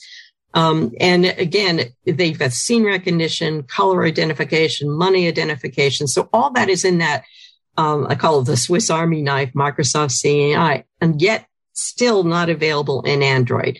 I understand they are trying to approach with it, and doing that, but I do feel that, if you are looking for something that's a free app that is fully accessible and designed specifically for the blind, I kind of tend to recommend you consider looking at the iPhone for that reason. But if you are an Android user and you love Android, they are adding more apps all the time. And some of the apps you may be familiar with, the applications such as KNF Reader, Bard Mobile, they all have an app on both Google Play, which is the app store for Android, and also the iOS App Store. So they are available. So the free phone program is an income-based program. So you have to be low income. And I believe the ratio now is 200% above poverty level. And it does go by households. So I can't tell you directly what that amount would be, because the number of people that live in your home, the amount goes up. But it is only your income. So it's not a family income. So if you're on Social Security, for example, or SSI or SSDI, is your income that they look at as far as eligibility. So keep that in mind if you're thinking about getting a phone through this program. You also have to certify that you have a disability. So the certification comes from either a medical professional, a counselor, a BVS counselor, a caseworker, a social worker. They've expanded the people that can certify the disability on there. It was a lot more restrictive, say 3 years back, but now it's gotten a little bit easier to get certification that you indeed have a disability, because that's what this funding's for, is for persons with a disability. And we also have to document that either, especially in the mobile plans, if you don't have mobile service, you have to indicate what service you're planning on starting, so that we can make sure we get you the right phone. Because as many people know, especially the iOS phones, the Apple phones, they're different for Verizon carrier compared to some of the other carriers. So we want to make sure we got the one that works for that particular mobile carrier. It does work with you can also use the mobile plans that are a monthly card that you can get, the phone calling cards. We do accept that as well, but we need proof of the intent. And then once you've established it and activated your phone, we need documentation that you have purchased this, whether it be a receipt if you're using, again, these card plans, or a copy of your phone bill once you have it established for that mobile phone. The landline phones, the traditional big button phones, phones that talk as you dial, ones that have Braille on it, those phones, we just, at the time of application, will need a copy of your phone bill to establish that there is phones available in the home. Now, it does, if your phone bill is in, say, your husband's name or your son's name or whatever, it's okay as long as the address matches up to the address on the application. So that's what we need to have to prove that there is service in the home. If you have a plan that includes your TV as well as an internet, as well as your phone service, that bill is okay too. So you can submit the Verizon bill or the Comcast bill, and just make sure that it's indicated that there's a phone line that is associated with that bill. And on the bill, it usually does indicate for telephone service. Doesn't necessarily have to indicate the number, as long as it indicates there is service available in that home for that particular device. So that's our free phone program. Another great program, and as we all age, and I'm including myself in here too, as now I'm classified as a senior, you can start losing your hearing as well as your vision. And so there is a special program for persons that have both hearing loss and vision loss. Even though it's the National Deaf Blind Program, you don't have to be totally deaf, and you don't have to be deaf, I should say, or totally blind. You can be hearing impaired to the point where it affects your normal conversation, especially over a phone. It also can indicate that you're legally blind. So I think of this in the category of persons that perhaps have a diagnosis, say, of Usher's. So they've not been a full hearing person all their lives, and they just start losing their vision as a result of the progression over time. They definitely would qualify. So you don't have to be totally blind, and you don't have to be deaf. You can be hearing impaired to qualify that. That program, income eligibility, is also required. The income is 400% of poverty level. However, they count the household income. So anybody that's a wage earner in that home, they need to have, again, documentation of their income. And again, even though it's higher than the previous program I mentioned, sometimes that can be a challenge, as say if you're retired and you're living with a family member who's still working and exceeds the poverty level, plus your income coming in from your retirement benefits, it can cause a problem. But if you're on supplemental, again, nutrition, the SNAP program, or food stamps, they definitely, that qualifies you right away. If your only income in that household is Social Security, whether it be retirement benefits or SSI, SSDI, you definitely qualify for the iCan Connect program. And that program is also unique in the fact that you have someone come to visit you that's a trainer that will then assist you in making a selection of what devices to meet your needs for distance communication. So it doesn't mean you're going to get a scanner, for example, but it does allow you for a computer with assistive technology on it. And so that can be ZoomText or JAWS or Fusion. You can get a Braille display. You can also get a mobile device. So it could be either an iPad or an iPhone. I think in rare situations, they provide it both. But again, it has to be good documentation of why both are needed. But once you've been approved for the program, the trainer then can come back out and get you started on it. And I say that because the expectation is if you know nothing about computers, then you're kind of starting at ground zero. The goal of the trainer in this program is to teach you how to use the assistive technology. So some supplemental type of instruction may be required if you're brand new to using any of this type of technology. However, again, we've worked that out with people that are very novice to that. And we've worked out with other cooperating organizations so that they can provide the generalized computer training, and we provide the training for the assistive technology that's included on those devices. So again, another program that people aren't even aware exists in Pennsylvania, it's called iCan Connect. And again, those that would be interested in that program can contact us, and we'd be happy to get either an application out in the mail, or we can direct you to how to apply online for that particular program. So that's, again, iCan Connect. I mentioned the free phone program. I mentioned our used equipment program and our expansion in the lending library program. And that was primarily what we focused on this year. Our website, for those that do use a computer, our website is www.techowlpa.org. And again, it's TECHOWLPA.org.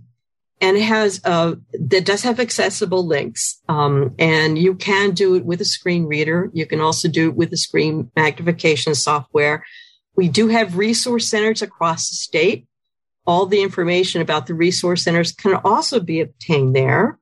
But you can also call the 800 number, and I'll repeat it twice. It's 800-204-7428.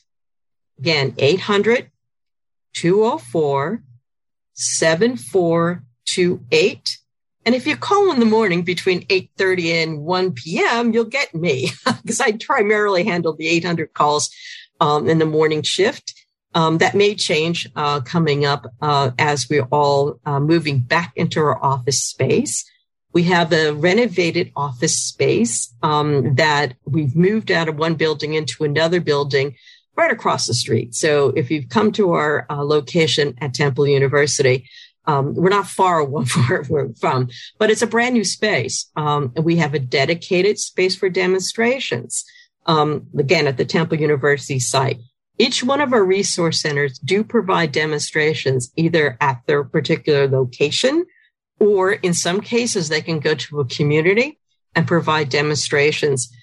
Even in our location here in the greater Philadelphia area, I've done demonstrations as far out as Coatesville in Chester County, at various locations in Delaware County and Montgomery County. So we can do it at a community location. That's our preference, so that we can schedule individual demonstrations one at a time. That's preferred, although we've done group presentations at these locations as well. In rare occasions where it is impossible for you to leave to go to either a community location or travel to one of our resource centers due to physical immobility. For example, you need to use a power wheelchair and you have multiple disabilities. Obviously, we can make an exception and come into the home. Although we try to avoid that because there's so many people that need our assistance, that we try and maximize it by having them either go to a resource center or to go to a community site location so that we can meet the travel, because of the travel needs to go from one location to another. It is more time effective for us to do it in a, again, community location or in one of the resource centers.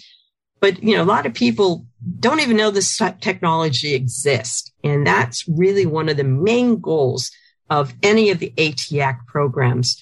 For those that are calling or listening in from other states, as I mentioned at the beginning, each state has an Assistive Technology Act program.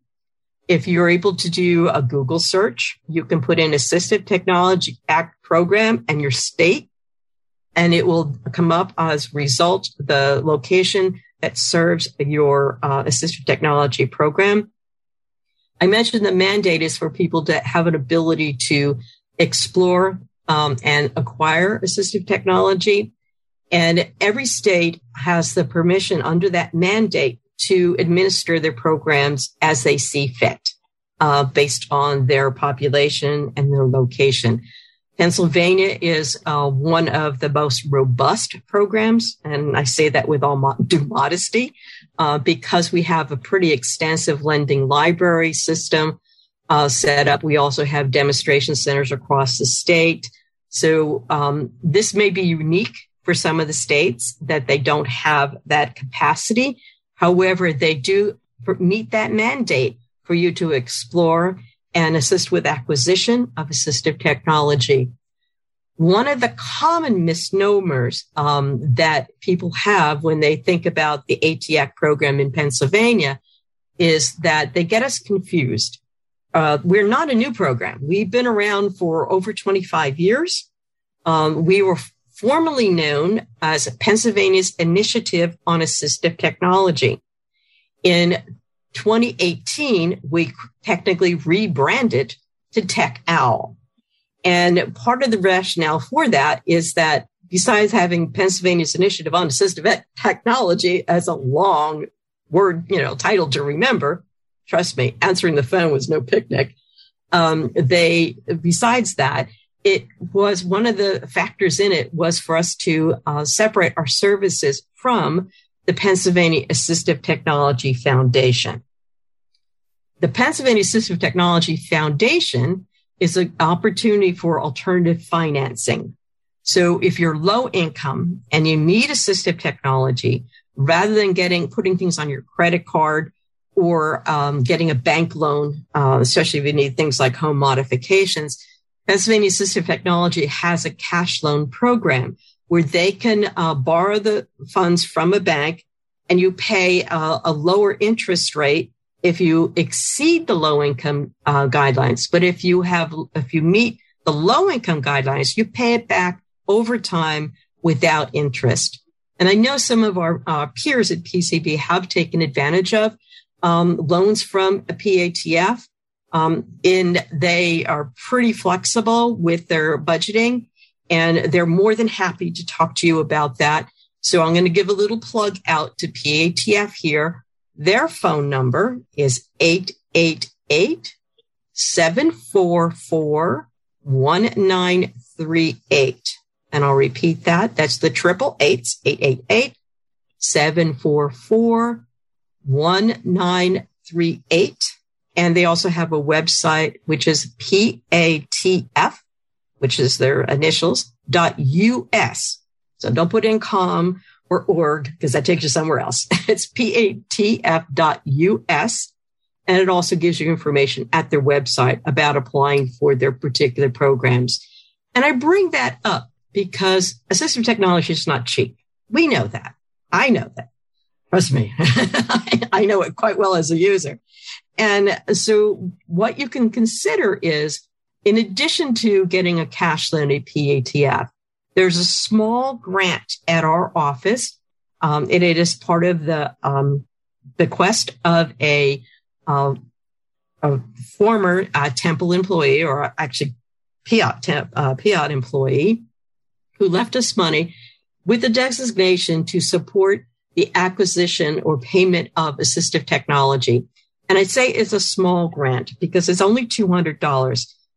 That doesn't go along very far with a lot of, again, the larger devices, but if you bundle that with a cash loan at PATF, you've already reduced the cash loan that you have to make. So we do encourage that if people are interested in assistive technology, to pursue both avenues. And we need documentation and this is called the Virginia Del Sorto Fund, in honor of the person who left the money to us, that you provide documentation of the amount of the device, what the device is, description, amount of the device, how much is going to be covered by other funds, because we don't just write out checks for $200. So, again, it could be going toward upgrading your software, for example, if you need to do that. And so it's $200 that's available to you. And I say at the time, because we're advocates, as advocates at TechAL, although we're a part of Temple University, we are a private nonprofit within the Temple University, but we are still under their umbrella as an institution. So we're trying to negotiate with them for us to have an ability to add to that fund, so that people can then borrow larger amounts, acquire larger amounts in grants from us. We're working on it. Again, it's kind of like a bureaucratic step forward and 2 steps back, but we're getting there. And hopefully that'll be a situation where in the future you may be able to get a grant for more than $200. But at present, that is the cap amount that you can ask for at TechAL. So I covered an awful lot right now. And I wanted to know if there was questions that people may have from the audience. One thing I wanted to mention before we do that, open it up, is in the lending library. Again, you can borrow a Chromebook, an iPad, or a laptop. We can provide technical assistance in getting it connected to the hotspot if there's an issue. They generally are sent out already enabled so that it will connect it. In fact, I think they keep it turned on when they ship it out to you. But we can provide you some support in understanding the apps, but we're not going to we can't spend lengthy time in giving instruction. We've got people set up on Chromebooks.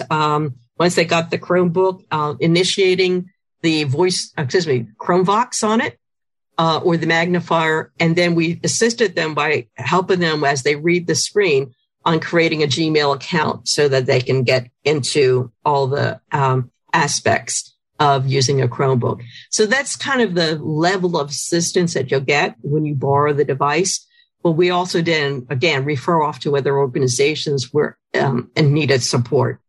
And more to come on some of the expansions that we're going to be doing relatively soon. Hopefully, we'll get rolling before the end of the year. But again, time has a tendency to go pretty quickly when we go into administration. So with that said, I'm assuming we have an assistant helping us here. Could you let us know if there's their hands raised? Sure can. You've got area code 724, phone number ending in 507, please. My name is October Lowe, and I'm sort of at square one because you talk about G and accounts, and it's sort of over my head.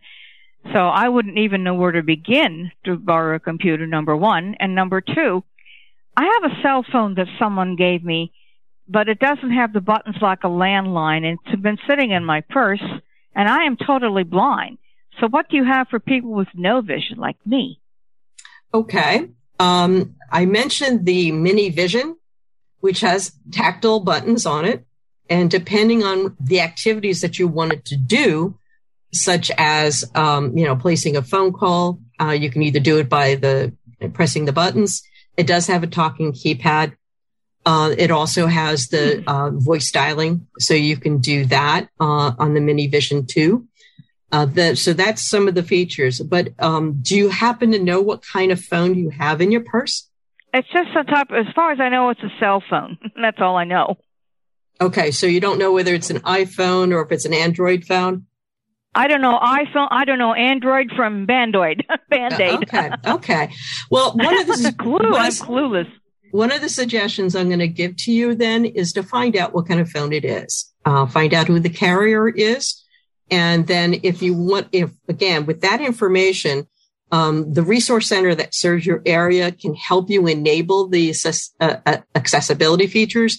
You might need an sighted assistant to help you turn that on. But once you have it enabled, if it is a smartphone, again, they're typically ones with a touch screen. That it's entirely possible that you'll be able to enable get the accessibility features enabled, so that you'll be able to use that phone. Again, sometimes they have included on those phones. Sometimes are their assistants. For example, on an iPhone, the Apple phones, it's Siri. And you can ask Siri to do a lot of things for you, including call somebody that's in your phone book. Okay. So, and likewise on TalkBack, they have a Google Assistant on there that can also do the same things. So again, that's your first step, October, is find out what phone it is, who your carrier is, and contact either our 800 number, and I'll direct you to our closest resource center. Or if indeed it's very possible, if you have a sighted assistant nearby, I can walk them over the phone on how to enable the accessible features on there. Does that sound reasonable? What did you say your number was again? What did you say your number was again? 800 204 7428. Okay, I'll have to find out because I like I said, this is way over my head. I'm using an old-fashioned abacus. The granddaddy of computers. Hey, you know what? It's okay. And we do include low technology in some of our devices. So again, we can explore more opportunities for other things. But let's get you started with having a phone in your purse that you can use. So we can, since you already have one. Does your computers have what they call, quote unquote, refreshable Braille? We do have refreshable Braille displays that can be borrowed as well in our lending library that would be paired with the computer. We also have note takers. I don't want to lose my Braille skills. Yeah, there is a Braille. We also have some Braille devices such as the Humanware line of products. We have the Braille Note Touch. We also have products from a company called HIMS, which is they use a product. Their product line is called, I keep saying BookSense, but that's not it. It's something on that line. But we can help you determine if that's something. Thank you, BrailleSense. And we can have it then walk you through on how to get that started. And that is a computer-like device. And again, that's a possibility for you to borrow. So we can talk more about this at another time. So let's see if we got some other callers. But thank you for calling in October. Thank you, ma'am. Okay. Now, how do I unmute this? Okay. Keith? Good morning. My question was just how do we keep up with the changes that you allude to that will be coming to TechOwl in the next few months? I say keep up with our website because we have so much information. And I say that because our website is so packed with all kinds of great information that it sometimes is a little overwhelming at first. But we will have all kinds of updates. There's a news blog section where things that are changing in the tech community in general, but also things that are upcoming with TechOwl as well. So, again, the best result is to go to the website, techowlpa.org, and that will give you the latest and greatest information. But you can also contact the resource center that's closest to you. And as I mentioned, if you call the 800 number, either myself or one of the other staff members will be happy to give you the contact information for the resource center that serves your area. That's probably, hopefully answered your question. Yes, it did. Thank you. You're welcome. Okay, Todd, you're up. All right. Thank you for the presentation. That was pretty cool. I got a question about the Chromebook. Mm-hmm. You said that it had screen reader capabilities. I take it you can't use JAWS on it? That is correct. Because it's just like an iPad. It is built in, and it's called Chromevox. But I can testify, because I have one myself, that it is a very powerful screen reader. Chromevox is also available online for your Windows computers that you can enable when you're using the Chrome browser. So it is already available to you to try out. You'll have to turn JAWS off once you get it going, so that you can again, because you don't want two computer guys talking to you.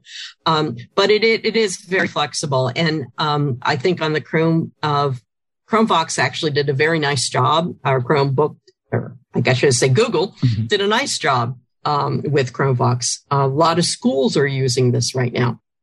I did a presentation last year for this IU units and BVS counselors on using a Chromebook, because that's what a lot of the schools were issuing to their students when they were doing remote education.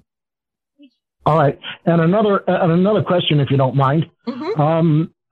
What shortcut key would you enable to, if you're using a Chromebook?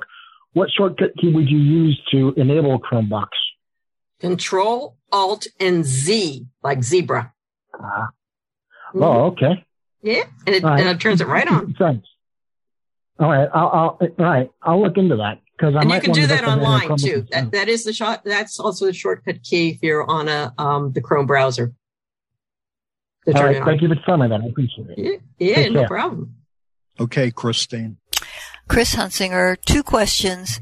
One, are any of the landline phones, do they have memories with pauses that people could, our peers who have who have a difficulty with all these long numbers, if they could enter a number and put the pauses in and put the ID and put the, whatever, and put the pauses between them. In the phone book. In like a phone book or a memory? In the memory on any of the landline phones. That's a good question. I haven't explored that. But I will, again, pass that information along to PCB peers. as soon as I have an answer. I don't have an answer to that right off the top of my head. I don't know. I think what that would be is that you need to have some type of insertion for a pause, like we do on your mobile phones. You'd use a comma. I'm not sure how that works with the memory, for example, the speed dials. Well, I have an old phone. I mean, I have an old Panasonic phone that has a pause button that you can program. I mean, I can put 30 different memories in it, and you can go up to 20 digits in a memory or something like that, So. We do have the Panasonic cordless phones in the free phone program. So that's a possibility, going that route. The Panasonic phones also have a digital answering machine to go with it. So that's the options that the advisory committee for the PUC recommended that we put in there. And so one of the neat features about that phone, though, is that it has something called slow play. So what happens is not only on the answering machine, if you hit the slow button, it slows it down. Because I know about you, but I get all these voicemails when people leave these messages and I can talk too fast. I have to listen to it 4 times. So it does have that ability to do that. And it also does it on incoming calls. So I had a great example of this with a customer that came into my office when we were still doing in-person demonstrations, who had profound vision loss. So essentially not much left in her vision. And she did have some hearing loss, but she was able to communicate, through hearing, although it was more of an auditory processing problem that we kind of came to that conclusion. So she tried all kinds of phones, and she literally, we would demonstrate it and we'd call her on that phone. She'd answer it. And she couldn't hear. And then when we asked her to hit the slow button, she understood the entire conversation. And what that does is it's a nanosecond. I swear it does. The caller has no idea that their incoming speech is being slowed down.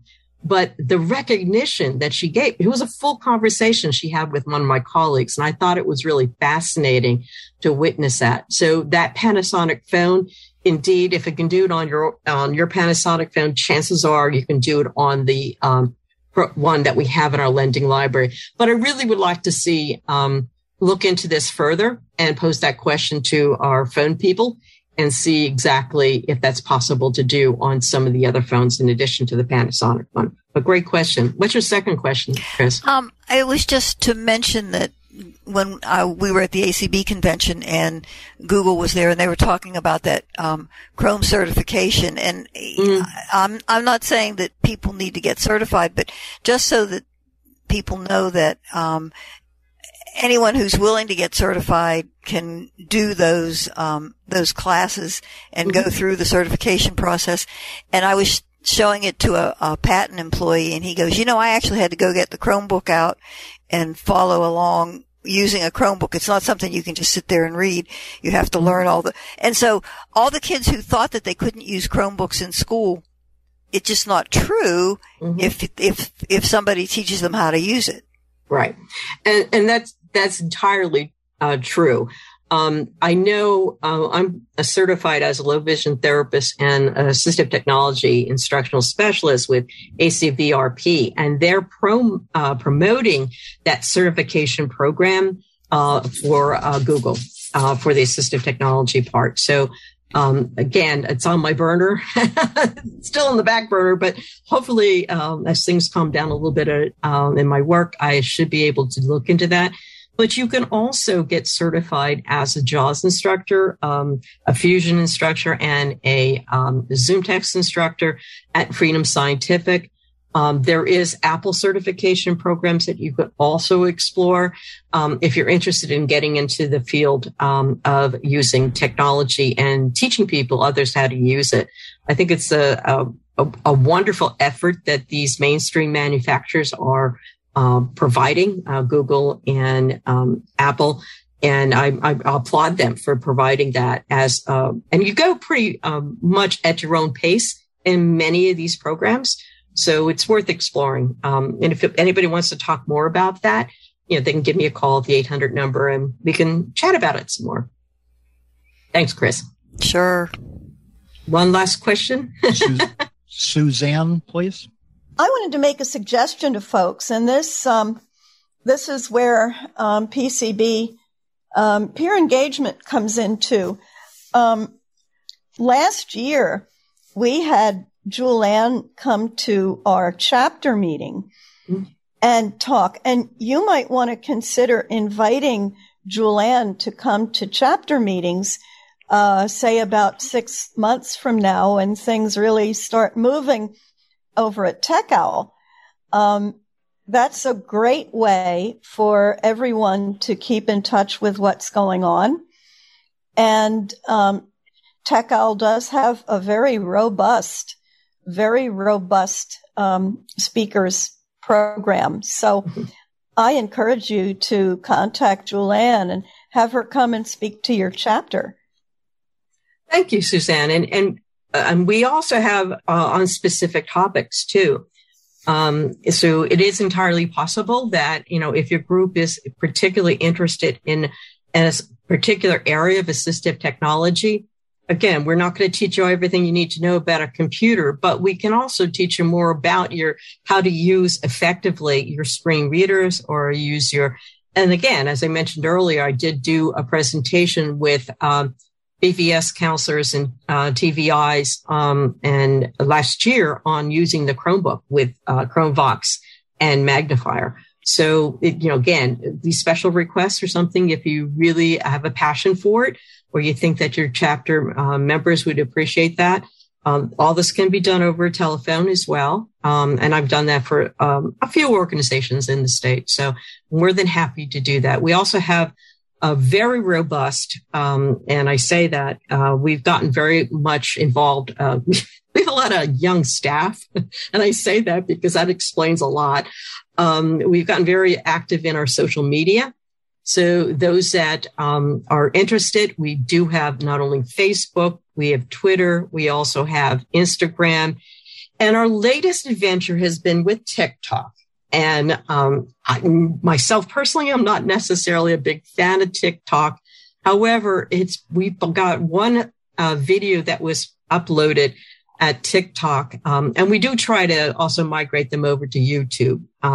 And one of the videos actually got close to 2 million people that looked at that video. That's a lot of people that looked at that video, because we do all disabilities, not just vision, obviously. We do physical motor control, other sensory disabilities. So, again, if we're talking about what's new at Tech Owl, that's probably one of the areas that we're trying to reach as much as we can in the community. We've gotten a lot of traction because we can create some assistive technology tools with 3D printing. Primarily, requests have been for people that have physical disabilities. So it would be a jar grip. It could be a door opener. So there's a lot, or the different kinds of switch controls. We produce those with 3D printing. I think the low vision person could request having something made like a reading stand or something like that. We can. So you can request to have something made for you. Again, at our website. And that program has been really taking off. We had a call from New Zealand today, our inquiry from New Zealand. So really the parts are, again, the information going out there is not just statewide, but it's going out nationally and internationally. But thanks, Suzanne, for mentioning that. Okay, I think that brought us to the end. Thanks, Chris. Thanks, Rick. Thanks, everybody. Have a great day. I would recommend that anybody who has questions for Julianne, please feel free to call her. And that number again is 1-800-204-7428. And with that brings us to a close of the Tech Owl presentation. Welcome to the Friday afternoon session of the Pennsylvania Council of the Blind Conference. Our theme, again, just to remind you, is Strengthening Community Through Unity. Our first discussion this afternoon is called Increasing Accessibility with the Louie Voice App. And to talk to us about that, we have Pramit Bhargava, who is the blind founder of the tech startup Visio Apps in India. He's here today with 2 assistants to demonstrate the Louis Voice app for us. And so without further ado, we could begin that discussion. Thank you, Mary. Hi, everybody. Very welcome. This is Pramit. So I'm the founder of Louis Voice Control, and Louis is really all about solving my own problem, as I am also visually impaired. And today, helping me will be my colleague Joe. Hello, everyone. Happy to be here. And Joe will do the hard work of doing the demonstration. I'll just be talking. That's a simple task. Okay, so I'll just start off with what is exactly Louis Voice Control. So the idea is simple. Louis is like a virtual friend running on our mobile phone. Just give it voice commands, and Louis will allow the user to do each and everything. Inside out, each and everything within a supported app. Currently, the apps that are supported are Uber, YouTube, WhatsApp, Google Search, browser support, Facebook Messenger, contacts, phone calling, text messaging, and email. Right now, the app is in Android. It's available for free on Play Store, though we have started work on the iPhone version as well, which we are hoping that we'll have a beta version out towards the end of the year or early next year. Okay, I'll quickly give you a little bit of my background and how, and more importantly, how I got inspired to build Louis Voice. So I used to have a normal vision, and I'm a computer engineer, and then I did my MBA, and then I worked with global companies like Unilever, Motorola, Quest Diagnostics. And it was about 21 years back that a drug was given to me for joint pains.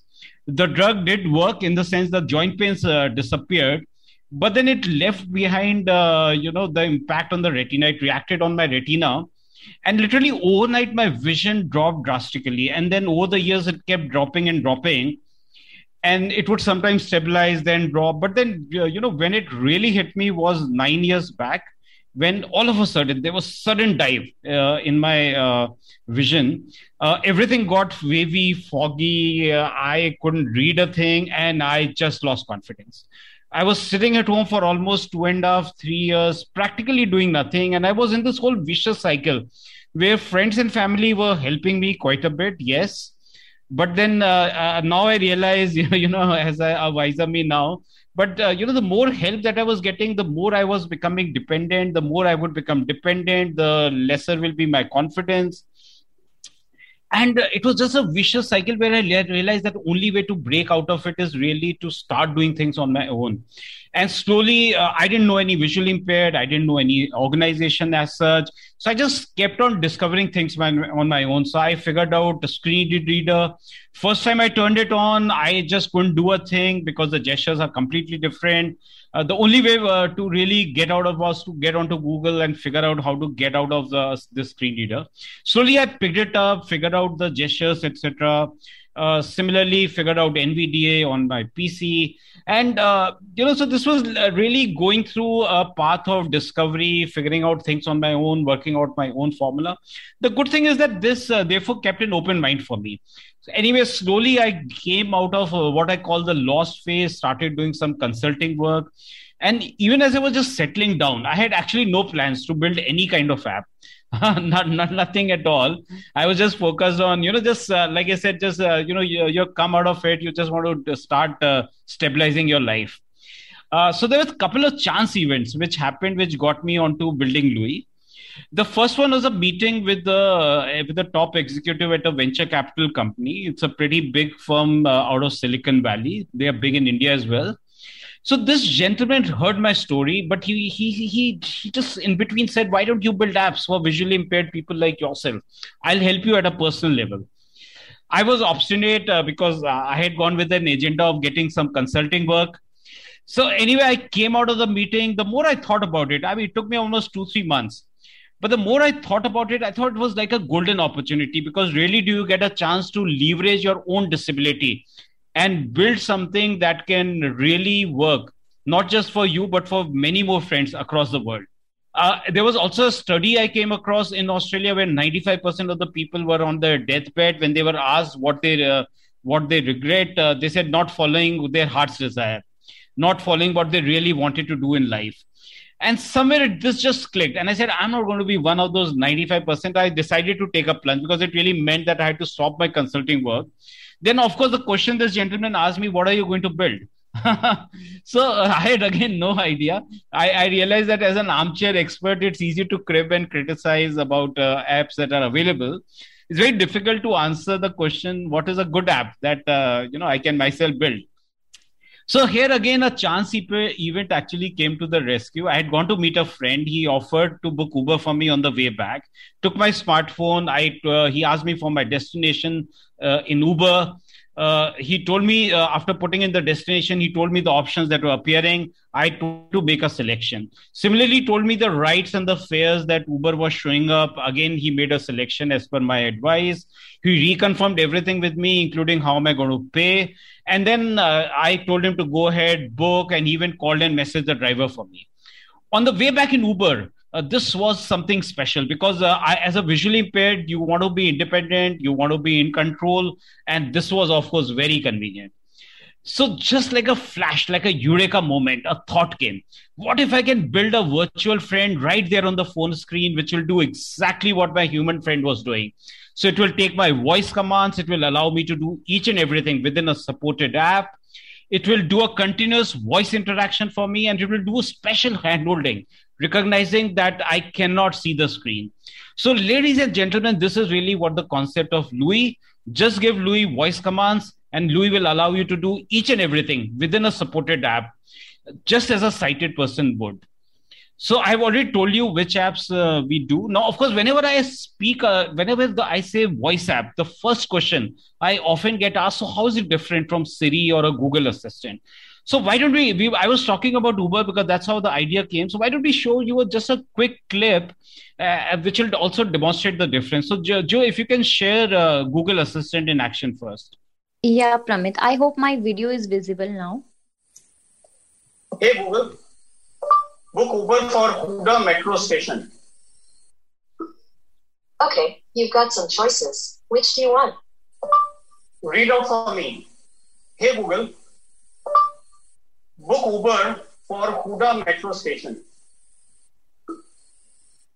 Okay, I found some choices. To choose, you can say things like the second one. So, which do you want? Read out for me. I don't know what is the second one. Okay, so what was happening here is that Google Assistant was, of course, throwing up something on the screen, which I couldn't read. I asked it to read it for me, but it went silent because that's the default mode. It keeps going silent. Next time, because I said something second, a match happened, it opened up Uber, it put in some destination, which I had no idea. And then again, it went silent. So that's all probably the best case scenario Google Assistant will do. Now let's see Siri in action. Hey Siri, book Uber for Huda metro station. To confirm, there's one passenger? 2 passengers. To confirm, there's one passenger? Okay, 1 passenger. To confirm, there's one passenger? Yes. You'll need to open Uber to complete this request. Okay, so what was happening here is that it tells you to open Uber Siri, but it really doesn't do anything. Whether Uber is open, not open, Siri really will not do anything in a functional sense. And then, of course, in a voice app, when we interact with each other, we all tend to be unstructured. So you have to build it in a way that, you can expect. So it's not just, programmed for yes or a no, but it can accept say, things like 1 passenger, 2 passenger. Okay, now we'll show you Louie in action. Hey, Louie. Hey, Mom, which app would you like to open? Book Uber for Huda metro station. Opening Uber. Uber is loading. Just a moment. Setting it up. Screen is loading. Getting things ready. Searching for destination. Please wait. Huda metro station. Gurgaon, Delhi Expressway. Sector. Huda metro station. Gurgaon, Delhi. Select. Let's select a ride. 3 rides from low to high fare. Touch with 2 fingers to select ride. Connect 1 connect. Send packages to friends and family. Moto 73 rupees and 87 paise. Moto 11:26 a.m. Affordable motorcycle ride. Uberano 110 rupees and 33 paise. Uberano 110 rupees and 30. Select. Your pickup location is Renee Urbana. Your destination is Buda Metro Station. Payment method, Uber Cash, 7,650 rupees and 42 paise. Good to go with. Uber Auto, confirm, edit, or cancel. Confirm. Okay, please wait requesting a ride for you. Touch with 2 fingers to cancel booking. Your booking is confirmed. Your driver is arriving in Fort. Driver profile, 4.9 star rating. HR55B7791. Reach Peace Auto. Your driver status. Follow or message driver. Share or cancel ride. No sign up or more option. Message. Okay, so you saw the dramatic difference, and what Louis really does is that it does a continuous voice interaction. In fact, it's the only voice app which will do that. It will ensure that end-to-end user is able to do each and everything within an app. So not just this, what we showed. For example, it can do multiple stop booking in Uber. One can share one's ride with the family and friends. One can even when I'm sitting in a ride, I can change the destination as well if required. So practically everything that Uber has to offer is voice enabled. Now what we'll do is I'll request my colleague Joe to do a live demonstration. We'll start off with YouTube. So Joe, over to you. Hey Louis. Hello Joe, which app would you like to open? YouTube. Please tell me the name of the video you want to search for. On My Way by Alan Walker. Sure, opening YouTube. Reading search results for On My Way by Alan Walker. Alan Walker, Sabrina Carpenter, and Faruko On My Way 3 minutes. Alan Walker. Play.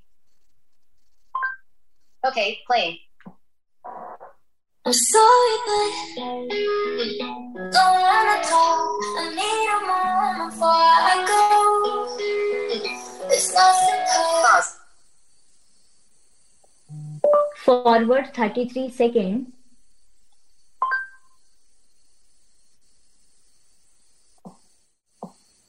Forwarding.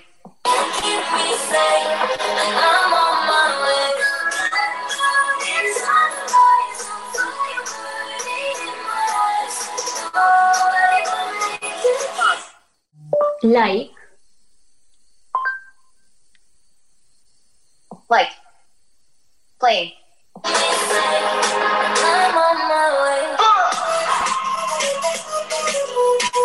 Pause. Comment.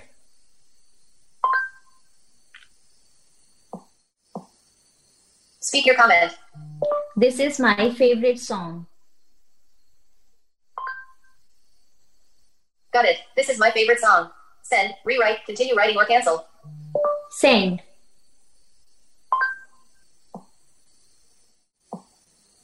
Comment added. Playing.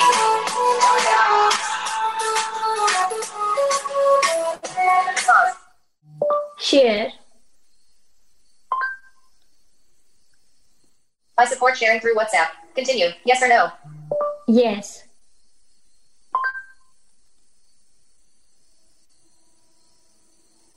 Okay, sharing on WhatsApp. Say contact name or spell first name. Robin. Got it. Robin. I found one result. Robin. No more contacts.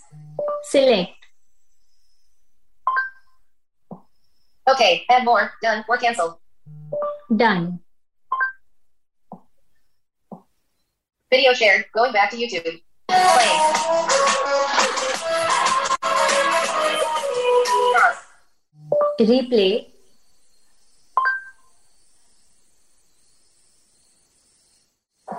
Playing again. I'm sorry, but don't wanna talk. I need a moment before I go. Pause. Shut up. Right. Thank you, Joe. So, by the way, one other thing Louis can do is also automatically skip ads whenever they appear. Now, just to tell you, we currently have users in about 100 countries across the world. The app is only in English right now. And there is, of course, a lot of development which is basis user feedback. We have just started work on bringing it in multiple languages. So we just started apart from English and Hindi, and then the next one we'll do is Spanish. And hopefully every 6 weeks or so, we plan to introduce one language after another. So cover top 17, 18 languages in the world. Next, I'll request Joe to show Gmail, which again, a lot of users told us they find it difficult, complex to handle. Hey, Louis. Hey Joe, which app would you like to open? Gmail. Opening Gmail. Signed in as Jody Negi Jody at Visio-apps.com. Latest email. Norcley Play Developer Console. Your update is live at 10:14 p.m. Norcley Play Developer. Delete. Confirm delete. Yes or no? Yes. LSN meeting time changed at 10:03. Unread. Read. Okay, opening. Email from LSN to me. Meeting time changed external inbox. 10:03 p.m. Dear Joe, tomorrow's daily user experience meeting time has been postponed to Monday at 3:30 p.m. on the same link. Thanks and regards. Do you want to reply? Reply all, forward, delete, or more options? Forward. Say or spell first name. Sunny. Got it. Sunny. I found 2 results. Sunny Chowdhury. Sunny at Visio-apps.com. Sunny Chowdhury. Select. What would you like to do next? Add more recipients. CC, BCC, or dictate email message or forward email. CC. Sorry, did not get that. Please choose one of these options. Add more recipients. CC, BCC, or dictate email message or forward email. CC. Say or spell first name. Mayank. Got it. Mine. I found 2 results. Mind Pharma. Mind at Visio-Dap. Mind Pharma. Yes. What would you like to do next? Add more recipients. BCC, or dictate email message or forward email. Forward. Email forwarded. Right. Thank you, Joe. All right. Okay. Now, like I said, there is so much global feedback we get. And so just to give you an example, image recognition. Now, that can be really daunting for all of us. So in Louis, we have built in the ability to both describe an image as well as read the text on the image. So let's say in WhatsApp, just like it would read a text message or play an audio message, it will automatically, like I said, if it comes across an image, it will describe and as well as read the text on the image. Similarly, for example, document reading.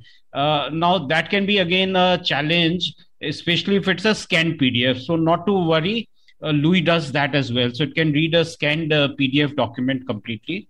Okay. The other thing which a lot of users across Africa, South Asia, Southeast Asia asked us to do was to make Louis work even when there is no internet. So for things like for apps which themselves don't require internet, like contacts, managing your contacts, phone calling, text messaging, etc., Louis can work in an offline mode as well. So Joe, if you can quickly show contacts, phone calling, etc. Hey Louis. Hey Joe, which app would you like to open? Contact. Create a new contact. Read all contact. Browse call logs. Or search for an existing contact. New contact. Please speak the number from the digits between 0 to 9.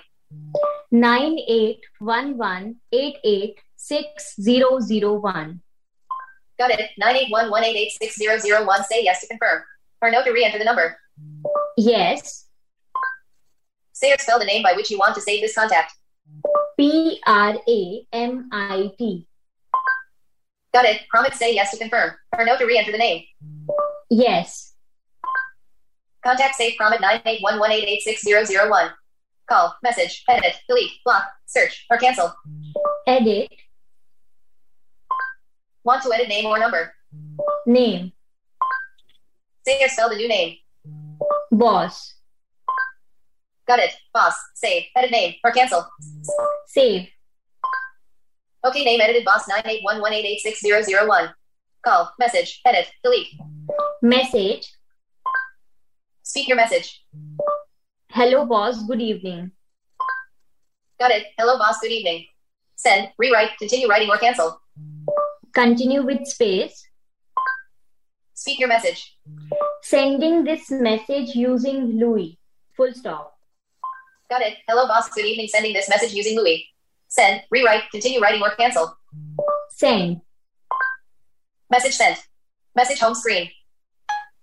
Message from Tiny, the 17th of... Currently so... Close. Closing message. Which app would you like to open? Make a call to boss. Phone call or WhatsApp call? Phone call. I found one result. Boss 98118866001. Boss 9. Call. Okay, calling boss.